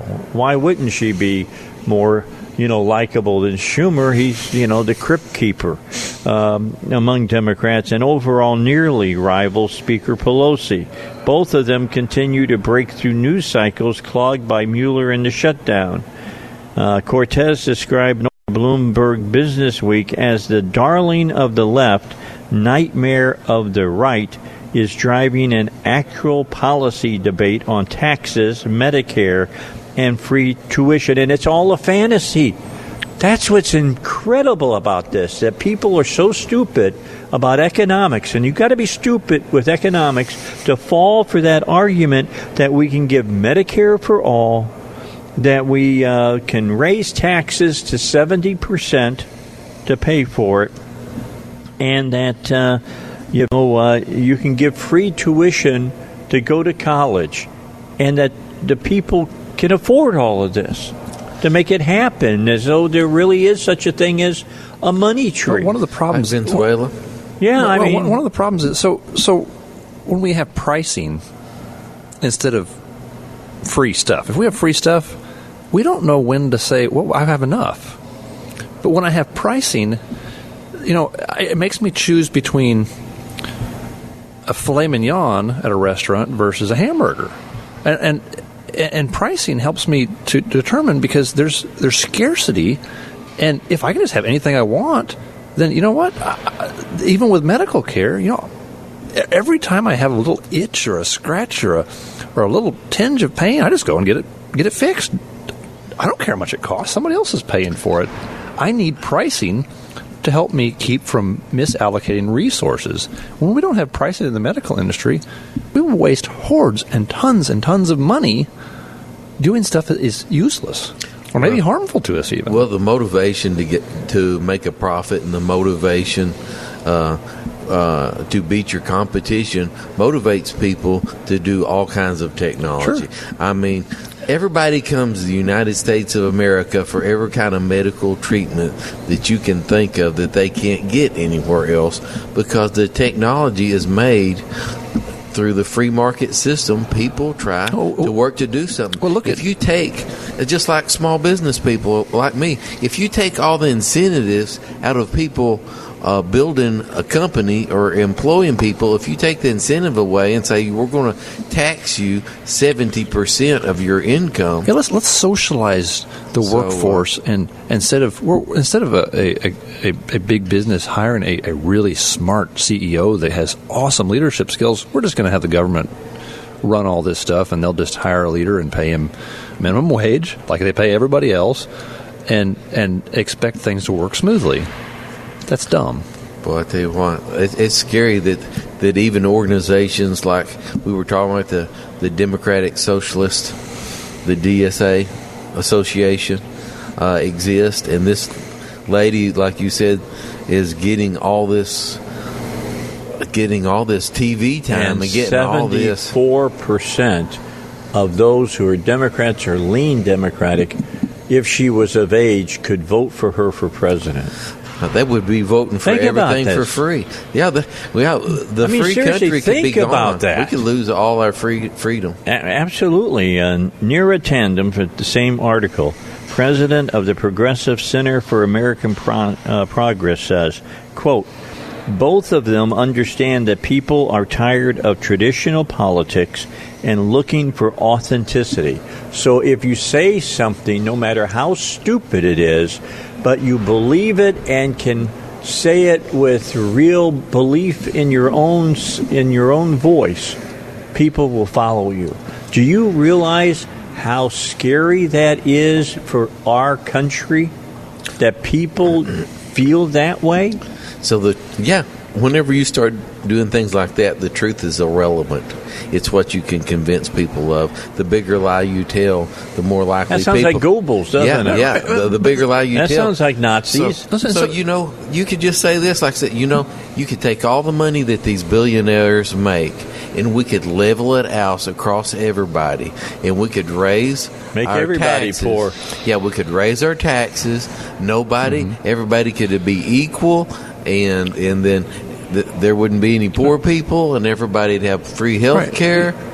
Crazy. This is a very good example of the emperor has no clothes. Sure. Because all you have to do is spend a little time looking and thinking about it, and you see how ridiculous it is. But they really believe this. They really, of course, it might happen. Well, in so many cases... Santa Claus might show up on the 4th of July, too. Yeah, with a brand new suit. Yeah. Sort of like the emperor did. Yeah. run around naked. But at the end of the day, 20 years ago, if you were a socialist, you could only say it behind closed doors, in closets somewhere. You might be able to. On college campuses, the professors might say it, but they might kind of keep it quiet. They might be somewhat vocal on the campuses themselves. But out in mainstream politics, you had to be on the left coast somewhere, or just in the real hardcore left-wing areas to get by with it. How far are we away from Republicans actually accepting, I'm willing to actually coming out and saying they're a conservative socialist? How far are we away from that? I mean, there are a lot of them that are conservative socialists, but how far are we away from them actually claiming it? Well, I don't know, but when you look at a state where we are cutting millions and millions of dollars off of people's in-home care of the elderly and the disabled, and we're spending millions and millions of dollars for people that are young and don't have anything wrong with them to get free health care. I think that is a socialist program. Of course it's a socialist program. Both of them are. The fact is, public school is a socialist program. When are we going to actually pull our heads out of the sand and recognize that this is socialism? This is a serious problem. We're promoting giant welfare programs for people who aren't sick, for people who aren't poor. Let's call this for what it is, all right? Because this is if you follow this lady, just listen to me. If you follow this lady, this is a giant step towards totalitarianism. You're moving towards giving your rights up to the government completely, because that's what socialism will happen. Your freedoms are going to go down the toilet. They're swirling in the bowl right now that we even have, that I've got to sit here on my show and try to convince some of you ignorant people that this woman is a danger to our country. I don't mind calling you ignorant, because you can't believe this stuff. It's never worked. It will never work. Man is a fallen creature. There are some people that want to be at the top of the heap, and that's what socialism is all about. It's about the small group that's the elite, and the rest of us who live in abject, might not be complete poverty, but you won't be happy yet. And the thing is, and you'll be eating your dog. Right now, we've got the ability to print money. We've got the master currency, the gold standard currency of the world. We can afford socialism for a while, but how much longer is that going to last? 2 weeks? 10 years? Well, I don't know. Socialism is growing. Basically, what we're doing, socialism is growing on a daily basis, monthly basis. It's growing here at the state capitol. It's growing on a national level, and at some point, our overhead is just like a business. At some point, our overhead is more the work than the working people can carry. And it's not until we see that the government is not the solution to our problems. And it's going to continue to grow. And for those of you who know the reference to Atlas Shrugged, how many of us are just going to shrug and say, I don't want to fool with it. I'm just going to take my toys and go home. Going off the grid. Yeah, I mean, how much longer? The problem is they come and get you when you're off the grid. Well, they might. Yeah. Well, hey, come on. I'm just saying. Right, but we may have another today with somebody. We and they may have another like Alamo. I was nuts. Yeah, it makes you think of the Alamo. Yeah, it does. It makes you think of the Alamo all over. But how much longer? So you get these people. It's immoral for someone to make tons and tons of money. Okay, so you've got people that maybe would retire, but because they're so productive and their leadership skills are so valuable, you can actually convince them to go back to work by paying them lots and lots of money, and it makes everybody richer. No, but they don't want to pay anybody money. Here's what happens, all right? Or they don't want you to go back to work and make money because that's immoral. You shouldn't be a billionaire if you come up with an idea that makes a lot of money. I guess you're supposed to give it all away under the auspices of socialism. These people are this theory, this political ideology is dangerous. I'm going to tell you what, they say it's a generational divide. She says this. She says that for some reason the GOP seems to think that it's a gaffe about how hard I push on climate change. But it's actually a generational difference. Young people understand that climate change is an existential threat. Remember, 3,000 Americans died in Hurricane Maria. The UN says we've got 12 years left to fix it, to the end of the world. We've got 12 years to the end. Now she's a prophetess. All right, now the sky is falling. She sits up on. She's going to be on a mountain in Sparta or in Greece someplace, and you'll go up and do a psychedelic drug with her, so you can see the future or whatever. We had another generational chasm like this. We had young people who said free love and no fault divorce, and all of those things were a way to liberate our people. That's what they said. So what do we got? Liberate them from their senses? Yeah, we've got we've got now diseases, sexual diseases that, for the most part, have devastated our country, killed hundreds of thousands of people, can't be cured. Once you're infected, you got it for the rest of your life, unless we figure out some way of giving you a pill that will continue your life. You got that. Destroyed the American family, that devastated the underpinnings of what made our country great. Yeah, the baby boomer generation really screwed all that up, and I think any of them that would really talk about it would agree that we really screwed it up. So now we've got another generation that thinks they got the answers to everything, and they don't know squat. And the reason being is they haven't even been taught the basics of logical thinking. It's all about feeling good. Well, I mean, what do you actually expect them to learn? Logical thinking. I mean, if they were thinking logically, you couldn't brainwash them with this stuff so easily. This country was built on exceptionalism. People doing some exceptional thing. I mean, if you go back to the DuPonts and the people that built the railroads and the people... Or even just the sodbusters. That did all the great things. This country was built on people doing things that they should not have been able to do. But they had determination, they had hard work, they worked for their families, and they worked for their communities. And so we are telling people you don't need to be exceptional. You don't need to take all the talents that God gave you and work like you're working for Him and do the best you can to improve yourself and those that are less fortunate than you are.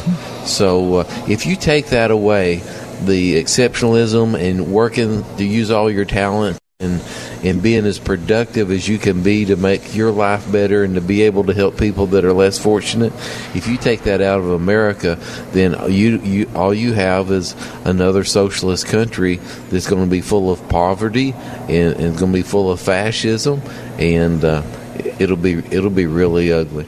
All right. Got to get a break in. We're live at the Capitol, third floor, house side. If you happen to be around, stop by, say hello. Paul Calvert's here. Artie Hopper's here. I'm Dave Elswick. We're back after these on 101.1 FM, The Answer. All right. Unbelievable, guys. I just came across a couple of pieces that I think that we absolutely must talk about. In New York, the womb will become an even less safe place for unborn babies in New York at the end of today. Democrat legislators are set to legalize abortion up to birth and remove the fatal procedure from the state's criminal code altogether with the passing of the euphemistically named Reproductive Health Act. The proposed legislation erases the current limitation on abortion in the state, which is set at 24 weeks. The Reproductive Health Act states, quote, every individual who becomes pregnant, and I notice they say every individual to make sure that any man who thinks that he's a woman and somehow grows a womb, you can't hurt their feelings, who becomes pregnant has the fundamental right to choose to carry the pregnancy to term, to give birth to a child, or to have an abortion, so long as a licensed practitioner acts in good faith A baby can be murdered in the womb. It doesn't say that in the bill. That's my words. Up to birth in order to protect the patient's life or health. Notably, the meaning of the word health is not defined within the legislation. A health care provider, licensed, certified, or authorized under Title 8 of the Education Law, acting within his or her lawful scope of practice, may perform an abortion when, according to the practitioner's reasonable and good faith and professional judgment based on the facts of the patient's case, the patient is within 24 weeks from the commencement of pregnancy, or there is an absence of fetal viability, or the abortion is necessary to protect the patient's life or death. The bill is set to be passed today to commemorate the 46th anniversary of Roe v. Wade. Bottom line. Let's say, I wonder if they would say, hey, if the woman was in labor and just within moments she's going to give birth, and when that child comes out the birth canal, it's going to be born and it's given all the protections of a human being. But right up until that moment, you can kill that child. Now, folks, I'm just going to tell you, as far as I'm concerned, anyone who casts a pro vote for this is no different than a mass murderer. I mean, how is it different in principle? How can you say that is not murder? I mean, we talk about Hitler killing millions. What have we done here in this country? Or what are we doing here in this country? Killing millions. It's the most innocent life form that you can kill. Right. You might be able to make the argument that a lot of adults that are murdered throughout the world, they're bad in some way. But you really can't make that argument with unborn children. Might have been killed in a drug deal or doing something that they shouldn't have been doing, but also, that baby has not done anything. Now listen to this now. The bill also removes abortion from the definition of homicide. Do you guys remember the Peterson case? About over a decade ago, where he killed his wife and he killed his child, and they said that they got him for double murder. Right. The bill removes abortion from the definition of homicide and from the penal code entirely. Opponents say this limits prosecutors when they look to charge individuals who harm a woman's unborn child in a domestic violence case or otherwise. Supporters say in such cases there remain plenty of other much harsher criminal charges and the prosecutor's disposal. But they couldn't go after the person who, let's say, beat the woman and the child died. They can't go after murder. Well, they have ulterior motives. Whenever you see a bill like this, they're changing definitions and changing law like that. They have ulterior motives. I like it how they dress it up in something like this is a law to protect the mother of the child. Her reproductive rights. Exactly. I think the reproduction has already taken place. Let me read one more thing. This is. The more I read this, the angrier I become. Quote, this is only the beginning of the protections that we will have for our women, for our environment. I don't get that. For our environment? Killing children, unborn children, is for your environment? Criminal justice reform, education, the list goes on. State Senator Andre Stewart Cousins, Democrat from Yonkers, told the Democrat and Chronicle, quote, but in January, the state, the anniversary of Roe v. Wade, we will make our statement. We will make our mark. These people have disgusting blood on their hands. That's all I can say about this. There's no covering this up, no way of saying it. These people are flat out murderers. The Democratic Party has lost their mind. They have lost their mind. They have gone over the edge. I mean, where else do we go from here? I mean, we've got people that think it's okay to kill their children. They say that since New York Republicans lost control of the Senate in November, the bill is expected to pass with Democrat support. Governor Cuomo, a Catholic, expected to sign the legislation. Quote, as many of you know, the governor is pushing again for abortion through birth and even after with so-called Reproductive Health Act. Now he has an anti-life Democrat-led Senate to help him get it through, said the New York State Right to Life Facebook page. Un-frickin' believable. It's just this. What in the hell has happened to our country? What has happened to our country? The Bible is no longer the source of authority of right and wrong. As long as God's Word is not your source of authority of right and wrong, you have no map to go by. We come to worship ourselves. That's exactly right. We're a mess. I read this and I thank God I live in Arkansas. And Arkansas is a piece of work too. Even the abortion laws in Arkansas are messed up. But they're doing the best they can. We're trying. At least we're trying to go the other way. We're not we just granting wholesale murder of the womb in New York now is dangerous place to live. Most dangerous place to live in New York State.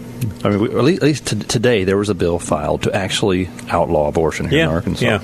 If the Supreme Court would overturn it.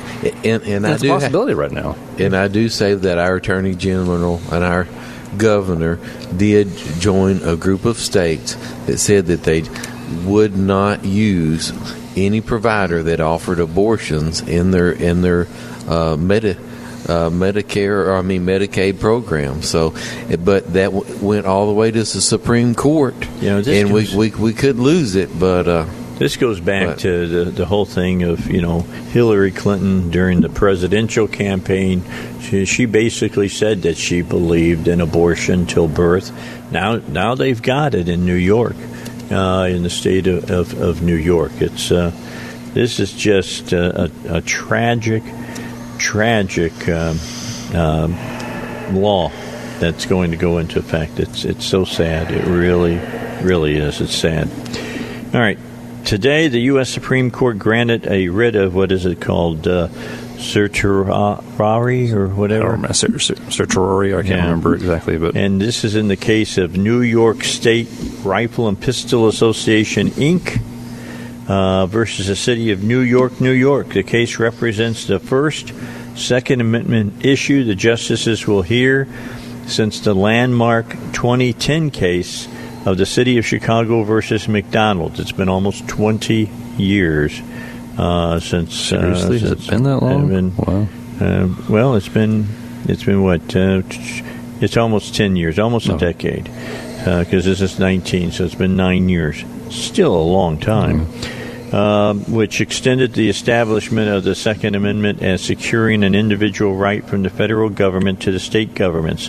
The legal question presented here is whether New York City's ban on transporting a licensed, locked, and unloaded handgun to a home or shooting range outside city limits is consistent with the Second Amendment, the Commerce Clause, and the constitutional right to travel. We'll come back. We'll talk about that. That's insane. We're here in the state capitol. We're on the House side. Artie Hooper is here along with Paul Calvert, and I think I caught them both off guard with that last story. I mean, I got caught off during the break and happened to read it and just blew my mind when I saw it. It's the Dave Elswick Show here at 101.1 FM, The Answer. All right, back with you, and Paul Calvert, R.D. Hopper, their last segment with me today. In the next segment, in the 5 o'clock hour, we'll have the Bible guys here. I know that Steve Hess is coming. I don't know who's coming with him, but we've got, because Scott can't be here today. And so we're just going to have to play it by ear as far as that's concerned. But we will have either Bible guys or a Bible guy. Yeah. I can just talk about that New York bill.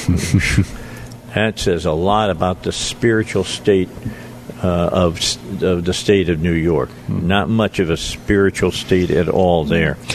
You had something you wanted to say. Right. So New York's pretty bad, but Arkansas is pretty bad too. The current state of abortion law in Arkansas, in relation to other laws, is kind of frightening almost. We've got a law right now in Arkansas that you can rip the arms and legs off of a live child in the womb at 12 or 14 weeks of age. If you did the exact same thing, 12 or 14 weeks after conception is what we're talking about. If you did the exact same thing to a dog 12 or 14 weeks after conception, there's a good chance you go to prison for it.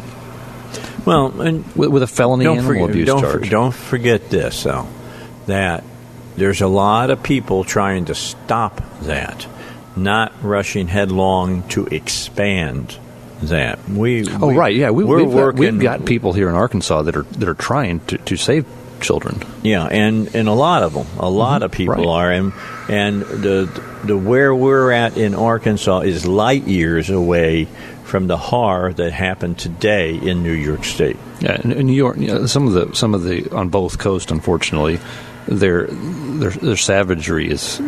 It's because for the Democrats, abortion is the holy sacrament. It's one of their religious symbols, almost, if you will. Well, I won't say almost. It is kind of their base demands it. And whenever you think about, is a baby still a baby when it's inside the mother? I always think back to Luke. It says when Elizabeth heard Mary's voice, felt the baby in her womb leap. Yeah, that's exactly right. So that baby was a baby. That baby was a person. Was praising God. That's exactly amazing? Right. That's an amazing scripture. It really, really is when you think about it. And to think that they're killing children that is in the same condition or the same age that John was in his mother's in Elizabeth's womb. Yeah, it's scary. Here's the other thing, R.D. and Paul, that just blows my mind is it used to be when you argued about abortion, it was typically, for the health or the life of the mother. That was where it's not that way anymore. I mean, we've got a comedian that came out, female comedian came out and said she was glad she had an abortion. She was liberated by having an abortion. And then turns around and now we've got and says, go on Facebook and celebrate, shout out that I've had an abortion. And tens of thousands, if not hundreds of thousands of women who've had abortions are celebrating that they had an abortion. They killed their kids. Yeah, that's what they're celebrating. I killed life. What would we think of somebody that parents would have done that? What would we think of somebody that celebrated the fact that they drowned a bunch of puppies? What would we think about those? That kind of people get arrested for that, for one thing, perhaps. But what would something like that? How would that go over? If somebody suggested we should celebrate the fact that we killed a bunch of puppies. Yeah, it's just. I was telling the guys during the break, and you couldn't hear me on the air, of course, because the microphones were down. But I've got a heavy heart right now, if you know what I'm saying. I mean, many of you know, I think, how I'm referring. This is a spiritual war and battle that we're doing in this country with this thing, and with abortion. And this hurts my spirit when I see this kind of stuff happen. It really does. It just hurts my spirit. It's terrible. And when you pair that with Senator Cortez wanting to turn the economy over, and all of our health care and the economy and our businesses, and kill capitalism and let the government make all the choices, then it takes you farther down that road. All right. So anyway, we didn't get to talk much about this case that's going to go up in front of the Supreme Court. But this case, it's going to be, the request for review of this came from the New York State Pistol and Rifle Association and a group of gun owners who live in the city. They were challenging the city's ban on transferring even licensed unloaded guns anywhere outside the city limits, including to a weekend home or a shooting range for target practices. Restrictions they describe as draconian. After the lower courts rejected their challenge and upheld the restrictions, the New York State PRA and gun owners went to the Supreme Court. The Supreme Court has indeed repeatedly declined to weigh in on Second Amendment issues following the landmark McDonald decision. 9 years later, in New York State Rifle versus Pistol Association, the justices now have a chance to begin to shift the tide back toward a vigorous enforcement of the Second Amendment securing of an individual right that the justices previously promulgated in Heller and McDonald. I mean, Justice Thomas has been going crazy about this, so let me just read a quote from him. If a lower court treated another right so cavalierly, I have little doubt that this court would intervene. But as evidenced by our continued inaction in this area, the Second Amendment is a disfavored right in this court. As I have previously explained, the lower courts are resisting this court's decision in District of Columbia versus Heller and McDonald and are failing to protect the Second Amendment to the same extent that they protect other constitutional rights. And it's getting that way with the First Amendment as well. Nearly 8 years ago in McDonald, this court declared that the Second Amendment is not a second-class right subject to an entirely different body of rules than the other Bill of Rights guarantees. By refusing to review decisions like the one below, we undermine that declaration. And that's what Justice Thomas has been saying about when they wouldn't take these different cases and hear them. Well, they're going to hear another one. Get ready for another Second Amendment. See where it goes. But this is when this seems like it's a slam dunk case because you're talking about you can't even transport your own firearms unloaded. Hey, that's insane. These people need to be pushed off in the ocean. Can we just kick them out of the union for crying out loud? Why is this state still allowed to be a state in the Union of the United States? Hey, you just get a couple more Supreme Court justices from the Democratic Party and see what happens. We need to impeach some judges. Seriously, why are these judges allowed to stay on the bench anywhere when they can trash the Constitution like this? Not to mention the legislators or the governors that are doing this stuff. All right, guys. Thanks for coming. I appreciate you. Yes, sir. I've got a Judeo-Christian pastor that's going to join us. He looks like he just came across the border from Russia into Israel. We'll see him in just a second. I see Steve Hess is ready to go for the Bible Guys. We'll be talking to everybody in a few moments here on the Dave Elswick Show. All right, we're back at the house. My thanks, Artie Hopper, and, of course, Paul Calvert for joining me today. Part of the power panel, Jan Morgan, hopefully will be with us next Wednesday, and we'll get a chance to get her into the discussion. A lot of interesting discussions today.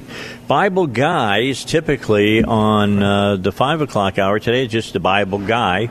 Every once in a while this happens. Scott or Steve have something other that they have to do, and so there'll just be one person here, and Billy couldn't be here today, so it's just Steve Hess sitting across from me today. Hello. And Steve, you heard me talking in the last hour. You were driving in, and you heard me talking about this thing in New York State, not New York City, New York State, where they have voted and have passed a law that makes abortion legal up until birth in the state now. Mm-hmm. And I'm just deep in my spirit, I felt like I had been wounded.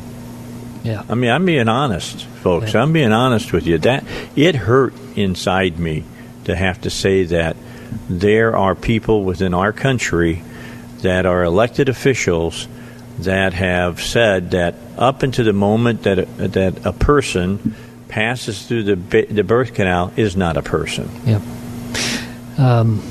We have become completely desensitized to death to murder, and we don't call it that. We call it a choice. This is one of the things that I wish the people on the right would take back the argument and would take back the narrative with words, because we talk about women's health, and that's not what it's about. No. If I was in a political office and I was in a debate with a leftist, and every time I heard them say the word choose, I would finish their statement with choose to kill their baby. I would finish the statement for them, because that's what they mean. And we don't talk about that. Now we even went from the place of choice to now women's health, because they want to make it think that it's something about health care or women in general, and that's what the argument is about, but it's about death. It's about or if she gives birth to the child or carries the child, she's going to die. Right.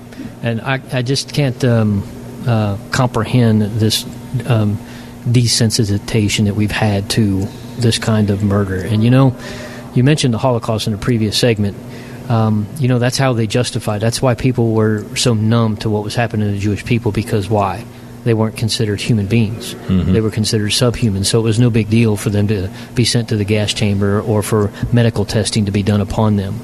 And I often tell people, I said, when all the videos and all those things at the height of ISIS and everything that was going on in Iraq and in other parts of the world, in Africa, and these guys were putting videos of these people in jumpsuits, and they were cutting their heads off or burning them alive. And I would say to people, whoever wanted to enter into an abortion debate with me, I said, "Are you appalled by this?" And they're like, "Absolutely." I said, "So it's horrific if their heads are cut off when they're alive and full-grown adults." I said, "But when they're children in a womb and it's done in a quiet setting with a lab coat, it's okay to carve them up to death." And we know that it's pieces. I mean, it's arms and legs and bodies and heads, because they have to make sure they get all the baby out of the womb. So they put it on a plate so they can, okay, there's 2 arms, there's 2 legs. They count all of that stuff. There was a woman at the Right to Life March this past weekend who was telling her testimony about how at the age of 16... Played it yesterday on my show. Did you? That she was able to do that. And that basically suffering PTSD every time she heard a vacuum cleaner because of what happened then, But we don't want to talk about those things. And there's actually a verse in the book of Jeremiah, and it's give you some concept about how God looks at some things. And he was dealing with Israel. And he said that you have forsaken me, and you have made this place an alien place, because they have burned incense to other gods, whom neither they nor their fathers nor the kings of Judah have known, and they have filled this place with the blood of the innocents. They have also built the high places to Baal, to burn their sons with fire for burnt offerings to Baal, which I did not command or speak, nor did it even come into my mind. So God said, this is so horrific that I didn't even think I needed to give you a commandment to tell you to not do this. Yeah, not to throw your child into a bronze statue that was red hot. Yep. And to think about that, and we go, well, that's different. That's a full-grown baby. We are one breath away from, and there are men, I think, who was the guy that the video came out, Goslin? Or Gosnell, whatever his name.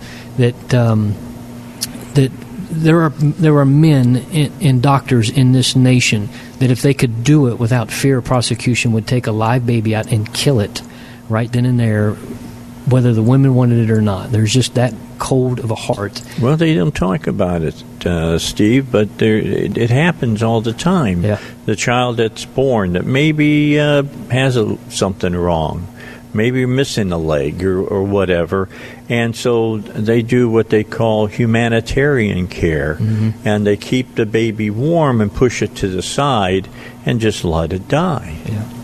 I mean, it happens every day in our country, and many of us just want to act like the 3 monkeys in that statue of see no evil, hear no evil, speak no evil. Yeah, we don't want to talk about it.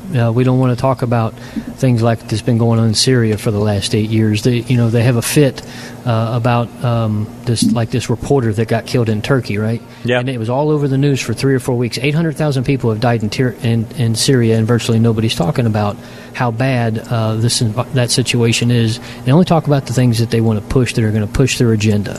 And if you want to know their agenda, you got to talk about this woman that you were talking about in the other hour, this Ayok, whatever, Cortez. Yeah. That's their agenda. That's what they want. They want somebody that's going to take control of this nation, that's going to push for be whatever you want. If you're a man, be a girl. If you're a girl, be a boy. If you want to kill children right up to the women, then go right ahead. That's the agenda. That's what they're pushing. And that's the part that concerns me, is because here's what's also really concerning to me, is the people who have the platform and the voices and the pulpits and the television programs and given the opportunity to speak here today, is to tell people that we've got to repent as a nation. There's not a call for repentance. We have so many people in churches that are trying to motivate us by going to the polls, and though that's a good thing, but we need to motivate people to repent. The vast majority of the guy who is going to sign that bill identifies himself as a Catholic. Yeah, Kumo. Even the Catholic religion stands against abortion. But yet this guy says, I am, quote-unquote, a Christian, and I am for killing children all the way up until their birth. You can't identify, and it's because people don't understand their faith. This is what is so passionate about Pastor Scott and I, why the school, and why we think things, because we've gotten away from who Yeshua really was. And when you do that, you can come up and justify virtually anything, because Jesus just becomes some political figure, a rebel rouser, and not connected to his faith and his roots. All right, so it's 5:15. Let's take a break. I want to come back, and then I want to pick up something else.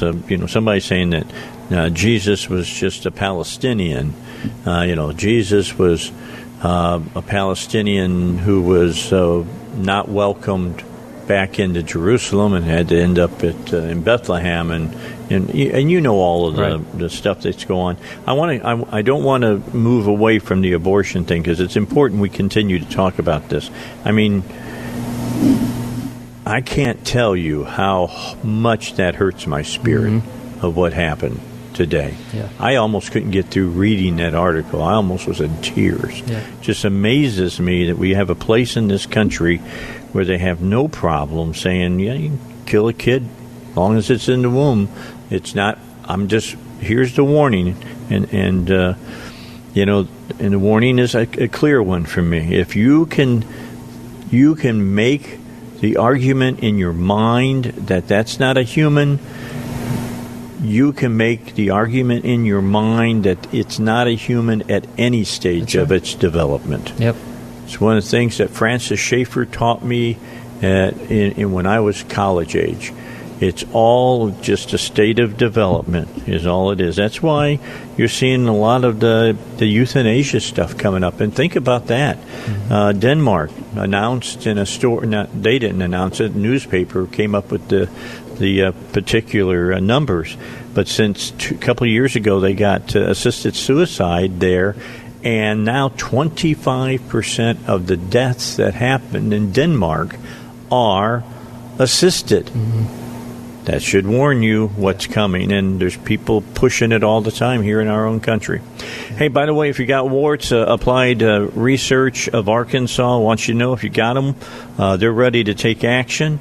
They have a new clinical study that could wipe the warts away for you. Participants receive free study-related care and medication, as well as compensation for time and travel. To apply online, go to arcarkansas.com. That's arcarkansas.com. Or you can call today at 501-954-7822. 501-954-7822 and find out about this research. That's Applied Research of Arkansas. All right. We're back with you here on the Dave Elswick Show. It's 21 minutes after 5, and let's move away from abortion for a moment, because we're going to come back to it.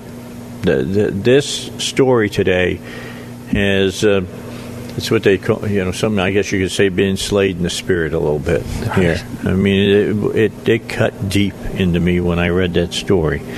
But you wanted to mention something else. What was it that you wanted to talk about? It was either from her context of who Jesus was. You wanted to talk about that, and you also wanted to talk about the 12 years. Correct. But let's start off with, when people don't understand who Jesus was as a historical figure, people try to reframe who he was. Yep.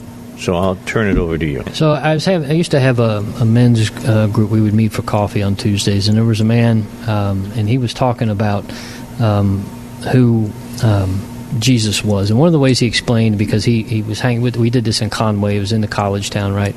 And so he was talking about a lot of the kids that were in that area, and he said a lot of these kids, he said, don't know who he was. They view him as some Chaco-wearing hippie. And he was just some sandal-wearing hippie who was all about love and peace, right? And which is the perfect model, right, that your socialists are going to push. And then so you have people like this woman who say that even Jesus was a Palestinian refugee. Well, if you remove him from his context, then you can make him into whatever you want him to be. Exactly right. And that's what people who are your extremists, whether be people in the Klan who make him some crazy white European, or you got people like her who make her some Palestinian. And this also shows not only you can talk about her ignorance of economics, but her ignorance of history. For one, the word Palestine did not come about until the year 135, when Emperor Hadrian, after the Second Jewish Revolt, changed the name of Judea and Samaria, or Israel, to Palestine in honor of the Philistines, who were Israel's greatest enemies. Yeah, let me stop you there, because a lot of people get that mixed up. Yeah. When you say that, for instance, Samson went out and slew the Philistines, they're thinking Palestinians. Right. They really are. Right. And though that's where the name came from, it was because he wanted to degrade all the Jewish people. And so we just now, since we removed Jesus and we make him, you can't make him a Palestinian because the people didn't exist. And oh, by the way, the people didn't exist until 1967. If you want to know why the area of the West Bank is called the West Bank, how come it's called the West Bank when it's on the east side of the Jordan? Or, I'm sorry, on the east side of Israel, but on the west side of Jordan, because it used to be part of Jordan, and there was no such thing as a Palestinians until 1967 when Jordan lost that war. But that's another time for another show. Yeah. But so when you make Jesus this guy, then he becomes a guy who's rebelling against the cause.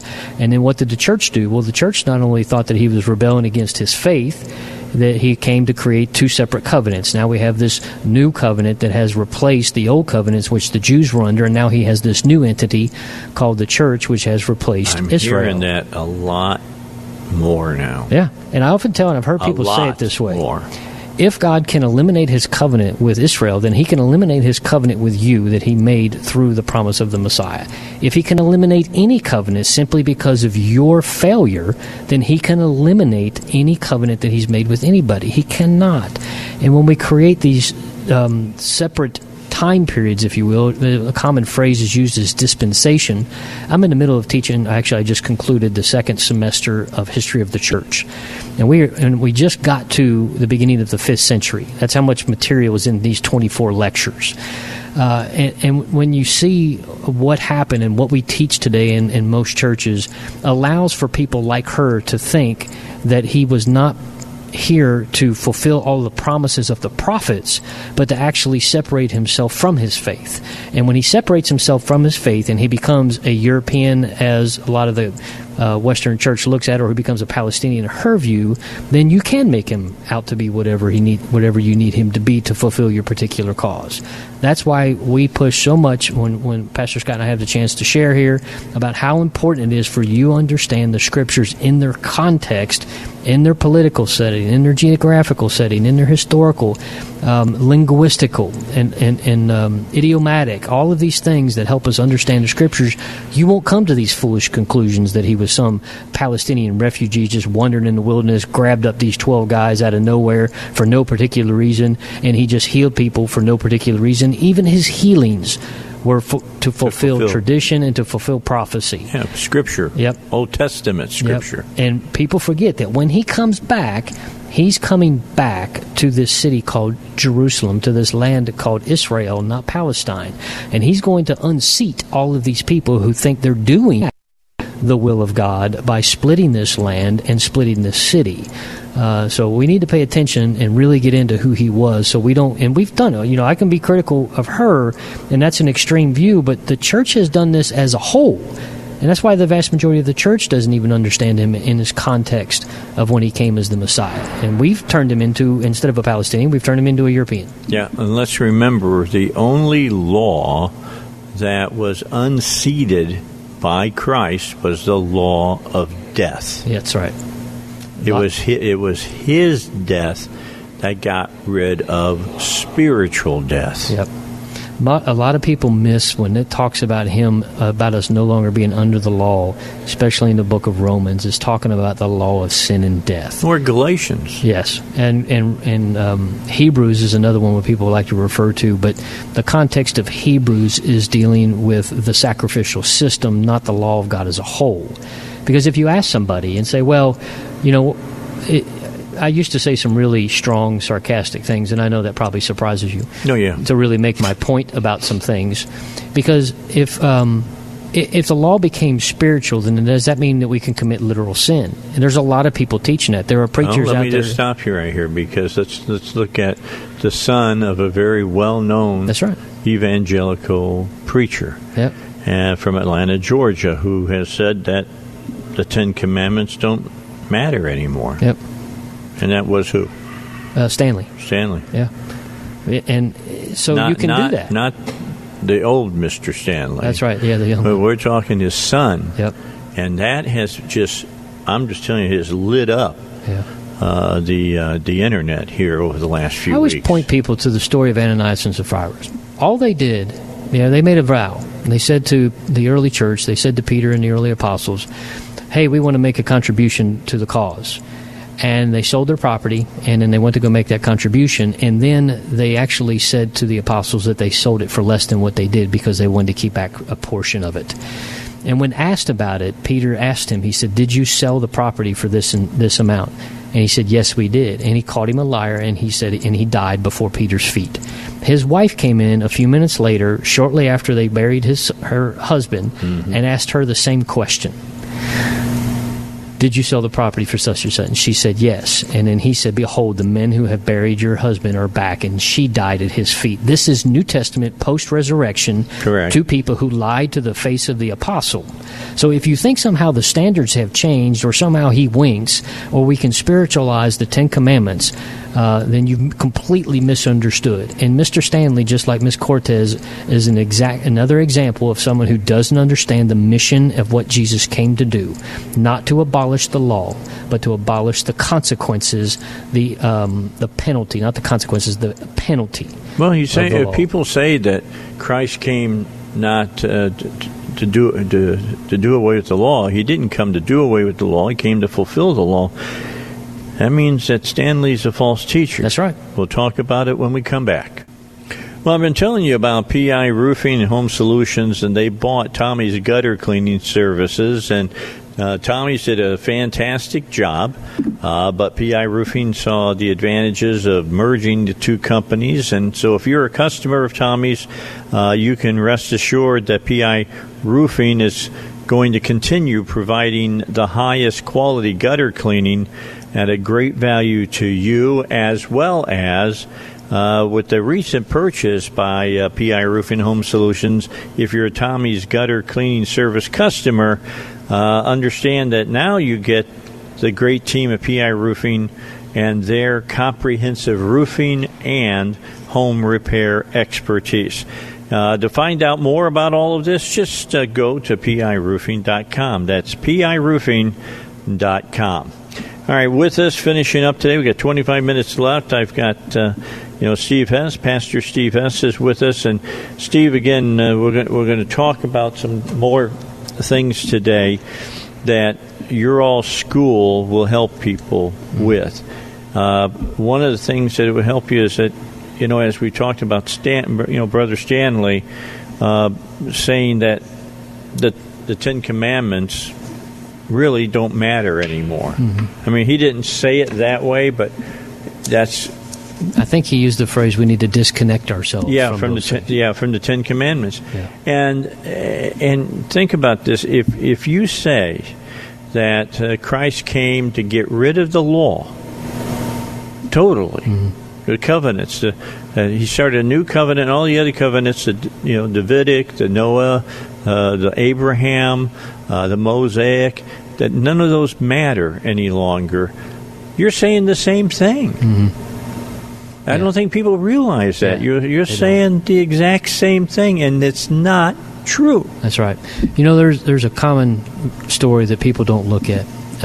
And by the way, let me just say, I'm not saying that you can earn That's right. your salvation. That's not what I'm saying. Christ came, he was the ultimate sacrifice. Correct. He takes the place of bulls and rams and all the rest, and he and his blood save us. However, the covenants are there to keep us in line. That's right. I say it this way, part of the misunderstanding, right? So we're waiting for the kingdom of God to come, okay? Well, in order to have a kingdom, you have to have a king. In order for there to be a king who rules over a kingdom, he has to have land, and he has to have rules to govern that land. The Abrahamic covenant gives us the land. The Mosaic covenant gives us the rules, and the Davidic covenant gives us the king. So now we have what he actually came to fulfill. He came to be not the fulfillment in English, the completion of, but the ultimate pinnacle of the reason all of those were giving. So he is the king that manages the laws that governs the land. That's the purpose of those covenants. He didn't come to eliminate and remove those. And when you start teaching that, then it allows us to evolve into this place where in the past, the majority of your Christians would say, well, we're no longer under the law, and then if you say something extreme like, well, what about adultery? Can I commit? Well, no. Well, can I steal? Well, no. Can I beat my parents now? Well, no. Well, why? Yeah, and they'll say, well, we're no longer, we don't have to observe the Sabbath or the feast or the food laws.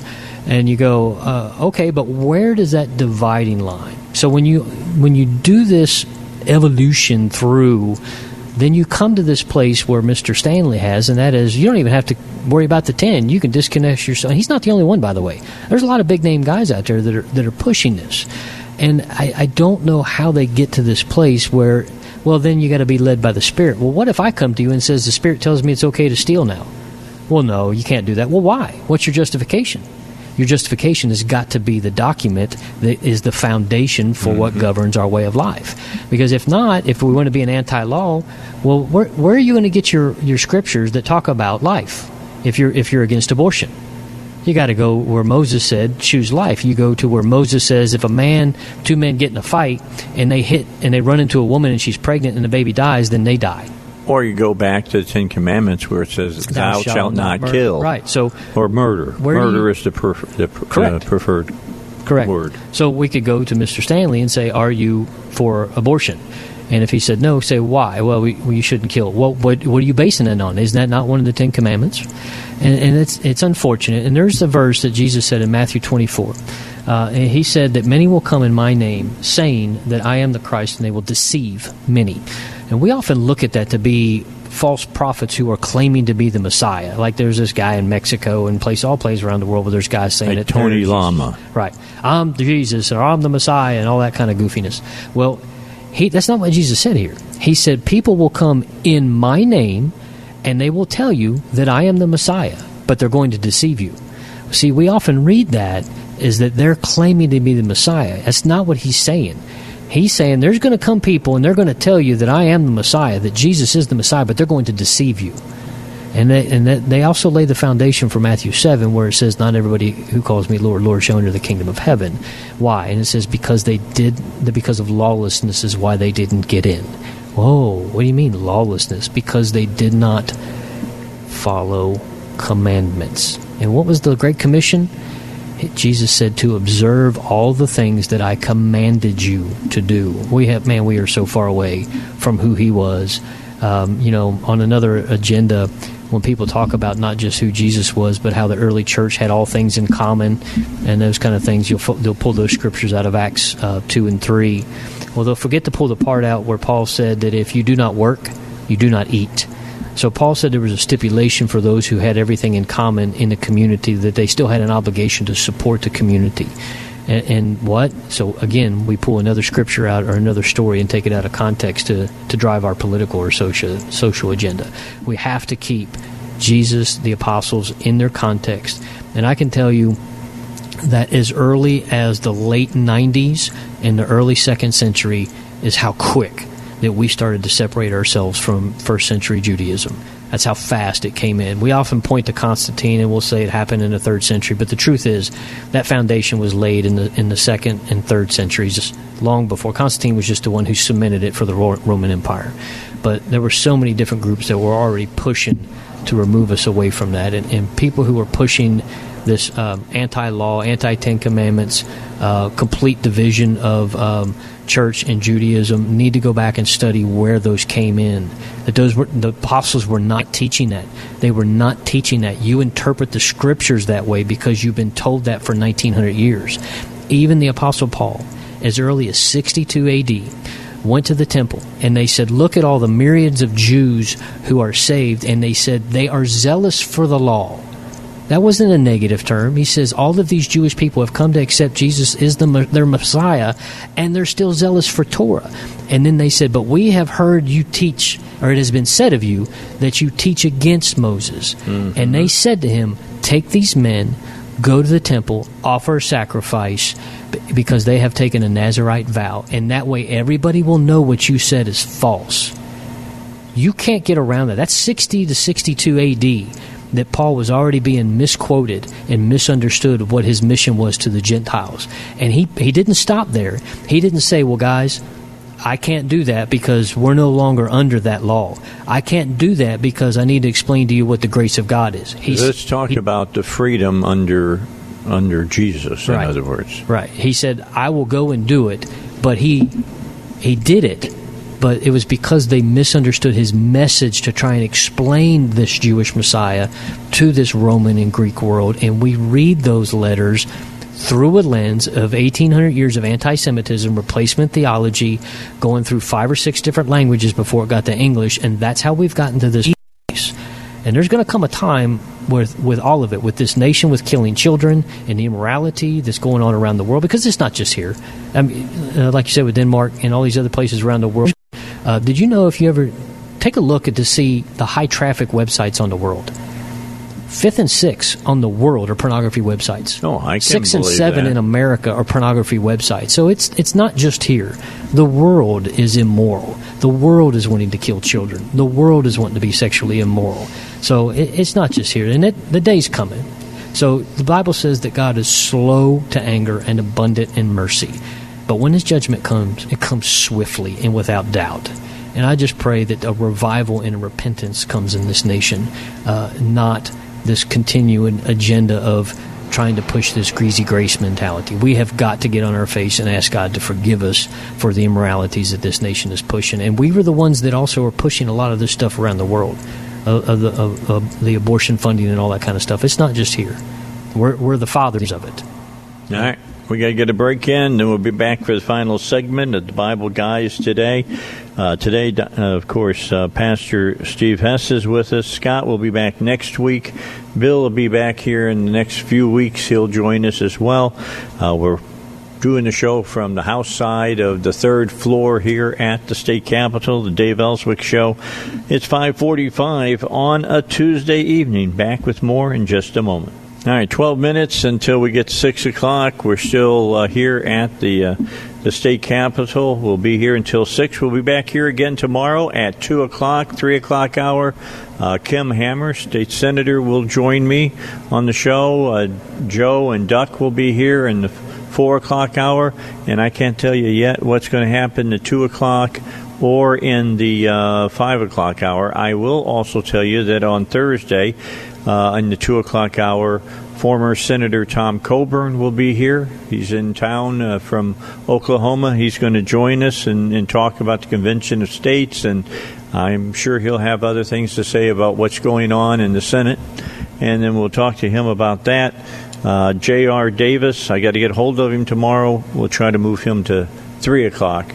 And then we'll repeat him in the 5 o'clock hour, because he'll have if you looked at the paper today, a lot of articles with some interesting things that we need to talk about. But right now, that Convention of States, that's not about a constitutional thing. Yes. Oh, it is. It is. That's about the Constitutional Convention. Gotcha. So we're going to talk about that with Tom. And the former senator is out talking about it. I'm in agreement with him. We need to get the necessary states to want to have it and see if Congress will call it, and then, fix some things. Because if sure we don't you fix want them, so many people that don't know about the Constitution to actually talk about amending the Constitution? Here's what I'll say about it is the Founding Fathers said, okay, so if it gets so bad, there is a last resort. This is kind of like, the nuclear option. You can push the button. You don't know exactly what might happen, but it can't be any worse than what's happening right now. Well, I would disagree. I'm just saying.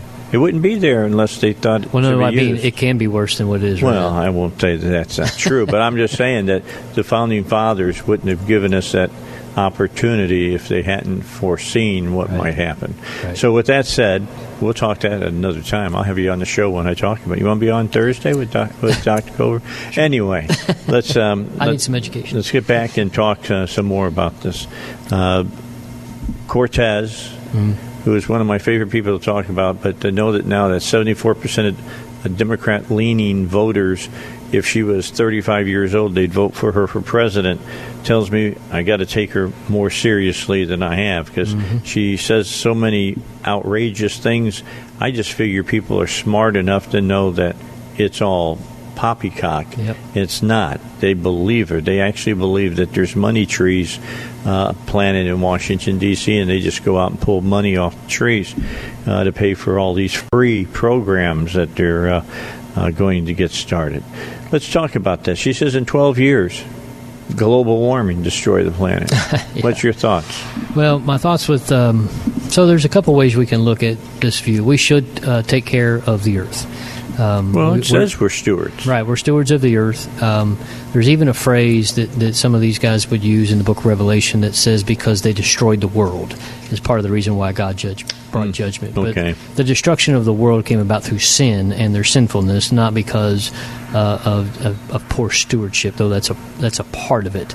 But if you go back in the book of Romans, it talks about people like this, where it says that they worship the creation, or they replaced actually the creator with the creation. Yeah, they worship the creation instead of the creator. They worship Mother Earth, they worship trees, they worship everything but the creation. Yeah.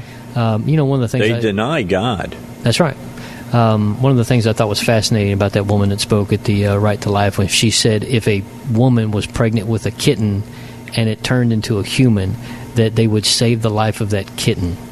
And so, she was using some strange analogy. I understand what she's saying. They would save the cat before they would save the human baby. That's what Paul Calvert said. No, was it? Yeah, he made the statement that there are people out there that if you did something to a cat that was pregnant and it caused them to lose their kittens, they would fine you or could even give you jail time for killing an animal. But they let you just walk out and head out back home if you kill your baby. Yeah, and this all comes from this idea, and why is she touting this idea about the world ending in 12 years? It's very interesting, and I'm not going to get into that part of it today. But next week. Well, maybe. But what's interesting though is when it begins to happen, when the return of the Lord is going to approach, and when the judgments come. The judgments, and when you read the judgments, they are done from a very natural way. They're plagues, they're asteroids, they're volcanoes, they're earthquakes, they're floods, there are all these different things that are happening. And what's going to happen, instead of realizing that God's judging the world for its sinfulness, that they're going to say God's judging the world because of global warming. Actually, they won't even say God's judging it because of global warming. They're going to blame it on global warming. And so it's not going to appear as the end. Sometimes we have this idea that in the book of Revelation, when we see these beasts rising up out of the sea, we expect to see that literally and all that kind of foolishness, and that's not the case. And I often use the example of what happened when Jesus came the first time. To the people of the day, though to many in Israel, he appeared to be, and they believed him to be the Messiah, but to the Romans, they just like, man, this guy's just another rebel rouser. If we don't put him down, then he's going to raise up a rebellion, and then they're going to try and overthrow, our outpost out here. And so to the world, to everybody else, that's all he appeared to be, a man who just died between two criminals, and then the story is really when it begins. But the earth-shattering, what happened? So when he died, there was darkness over the earth. There was an earthquake. When he rose, there was an earthquake. These were all natural things. And because there are people like her, when these events begin to unfold, they're going to point to global warming, and that's why they're going to say there are these volcanoes, that's why there are these tsunamis. I don't know how they're going to explain away an asteroid, but I'm sure they'll figure it out. They'll come up with some way. We should have got out of the way. Right. And they even do it today. And I'm not doubting that these things are going to happen naturally, because God said He called heaven and earth as witness. So in biblical Jewish law, the two witnesses had to be the ones that cast the first stone or performed whatever the execution was. So that's why I don't think it's uncommon that so much of it was done naturally through those natural means, and that's how it appears. There's even a theory out there, and I think it's probably accurate, that talks about the events of the Exodus and the 10 plagues, and how that it was a volcano that erupted up north, and that it killed turned the Nile red, killed the fish, which drove the frogs out of the water. The frogs died. That brought the plagues. That brought the lice. The darkness came from the volcano that eventually covered the land, from the ash. But that it was miraculous in that it all happened at the same time. Correct, as God was telling Moses. That's correct. So now, if we had the media going on there watching, they would say, "Well, our scientists are telling us this." You're correct. So don't be deceived when we start approaching those times, because I do believe we are in those days. And because I don't think it's an accident with Jerusalem and Israel being reborn, Jerusalem being returned, the city being reclaimed by the Cyrus of the day, our president, telling the world that Jerusalem is the capital of the city. I just don't. And it happened in the 70th year, the 50th year that Jerusalem was. There's a lot of things that are really interesting that were never possible in any other generation that really should cause us to watch. So anyway, when these things begin to happen, and you got people like her and others on the left who worship the creation, understand and look how God judged any other time He judged, whether it be how He judged Israel in 70 AD, or how He judged them in 586, how He judged Egypt, how He judged Babylon, how He judged Sodom and Gomorrah. So they were all done not just naturally, because He did use the Assyrians and the Babylonians, and I believe that's really the rise of Islam today. Why Islam is covering the earth is because I believe they're going to be the instrument of God's judgment against mankind. All right. We're out of time. Oh, wow. Always. You did good. You were watching the clock. Ah, did I? Yeah. Excellent. You were good. All right, Steve, if somebody wants to get a hold of you, do you have an email they can send you? Besides BibleGuys@SalemLR.com? Yeah, they can reach me at my personal, which is hess.1@att.net. But if they go to the AmericanInstitute.org, then I've got a link. I've got a website, an institute website there. Remember that, AmericanInstitute.org. Yep. Start learning some of this stuff, because I think it's very, I won't say kind of important, it's very, very important, because you're part of the vine of Judaism. That's right. Keep that in mind. All right. Got to get a break for news, and then we've got special programs coming up after this. I'll see you again at 2 o'clock tomorrow, right here at the house side of the Capitol. Until then, have a great evening, and I'll see you then.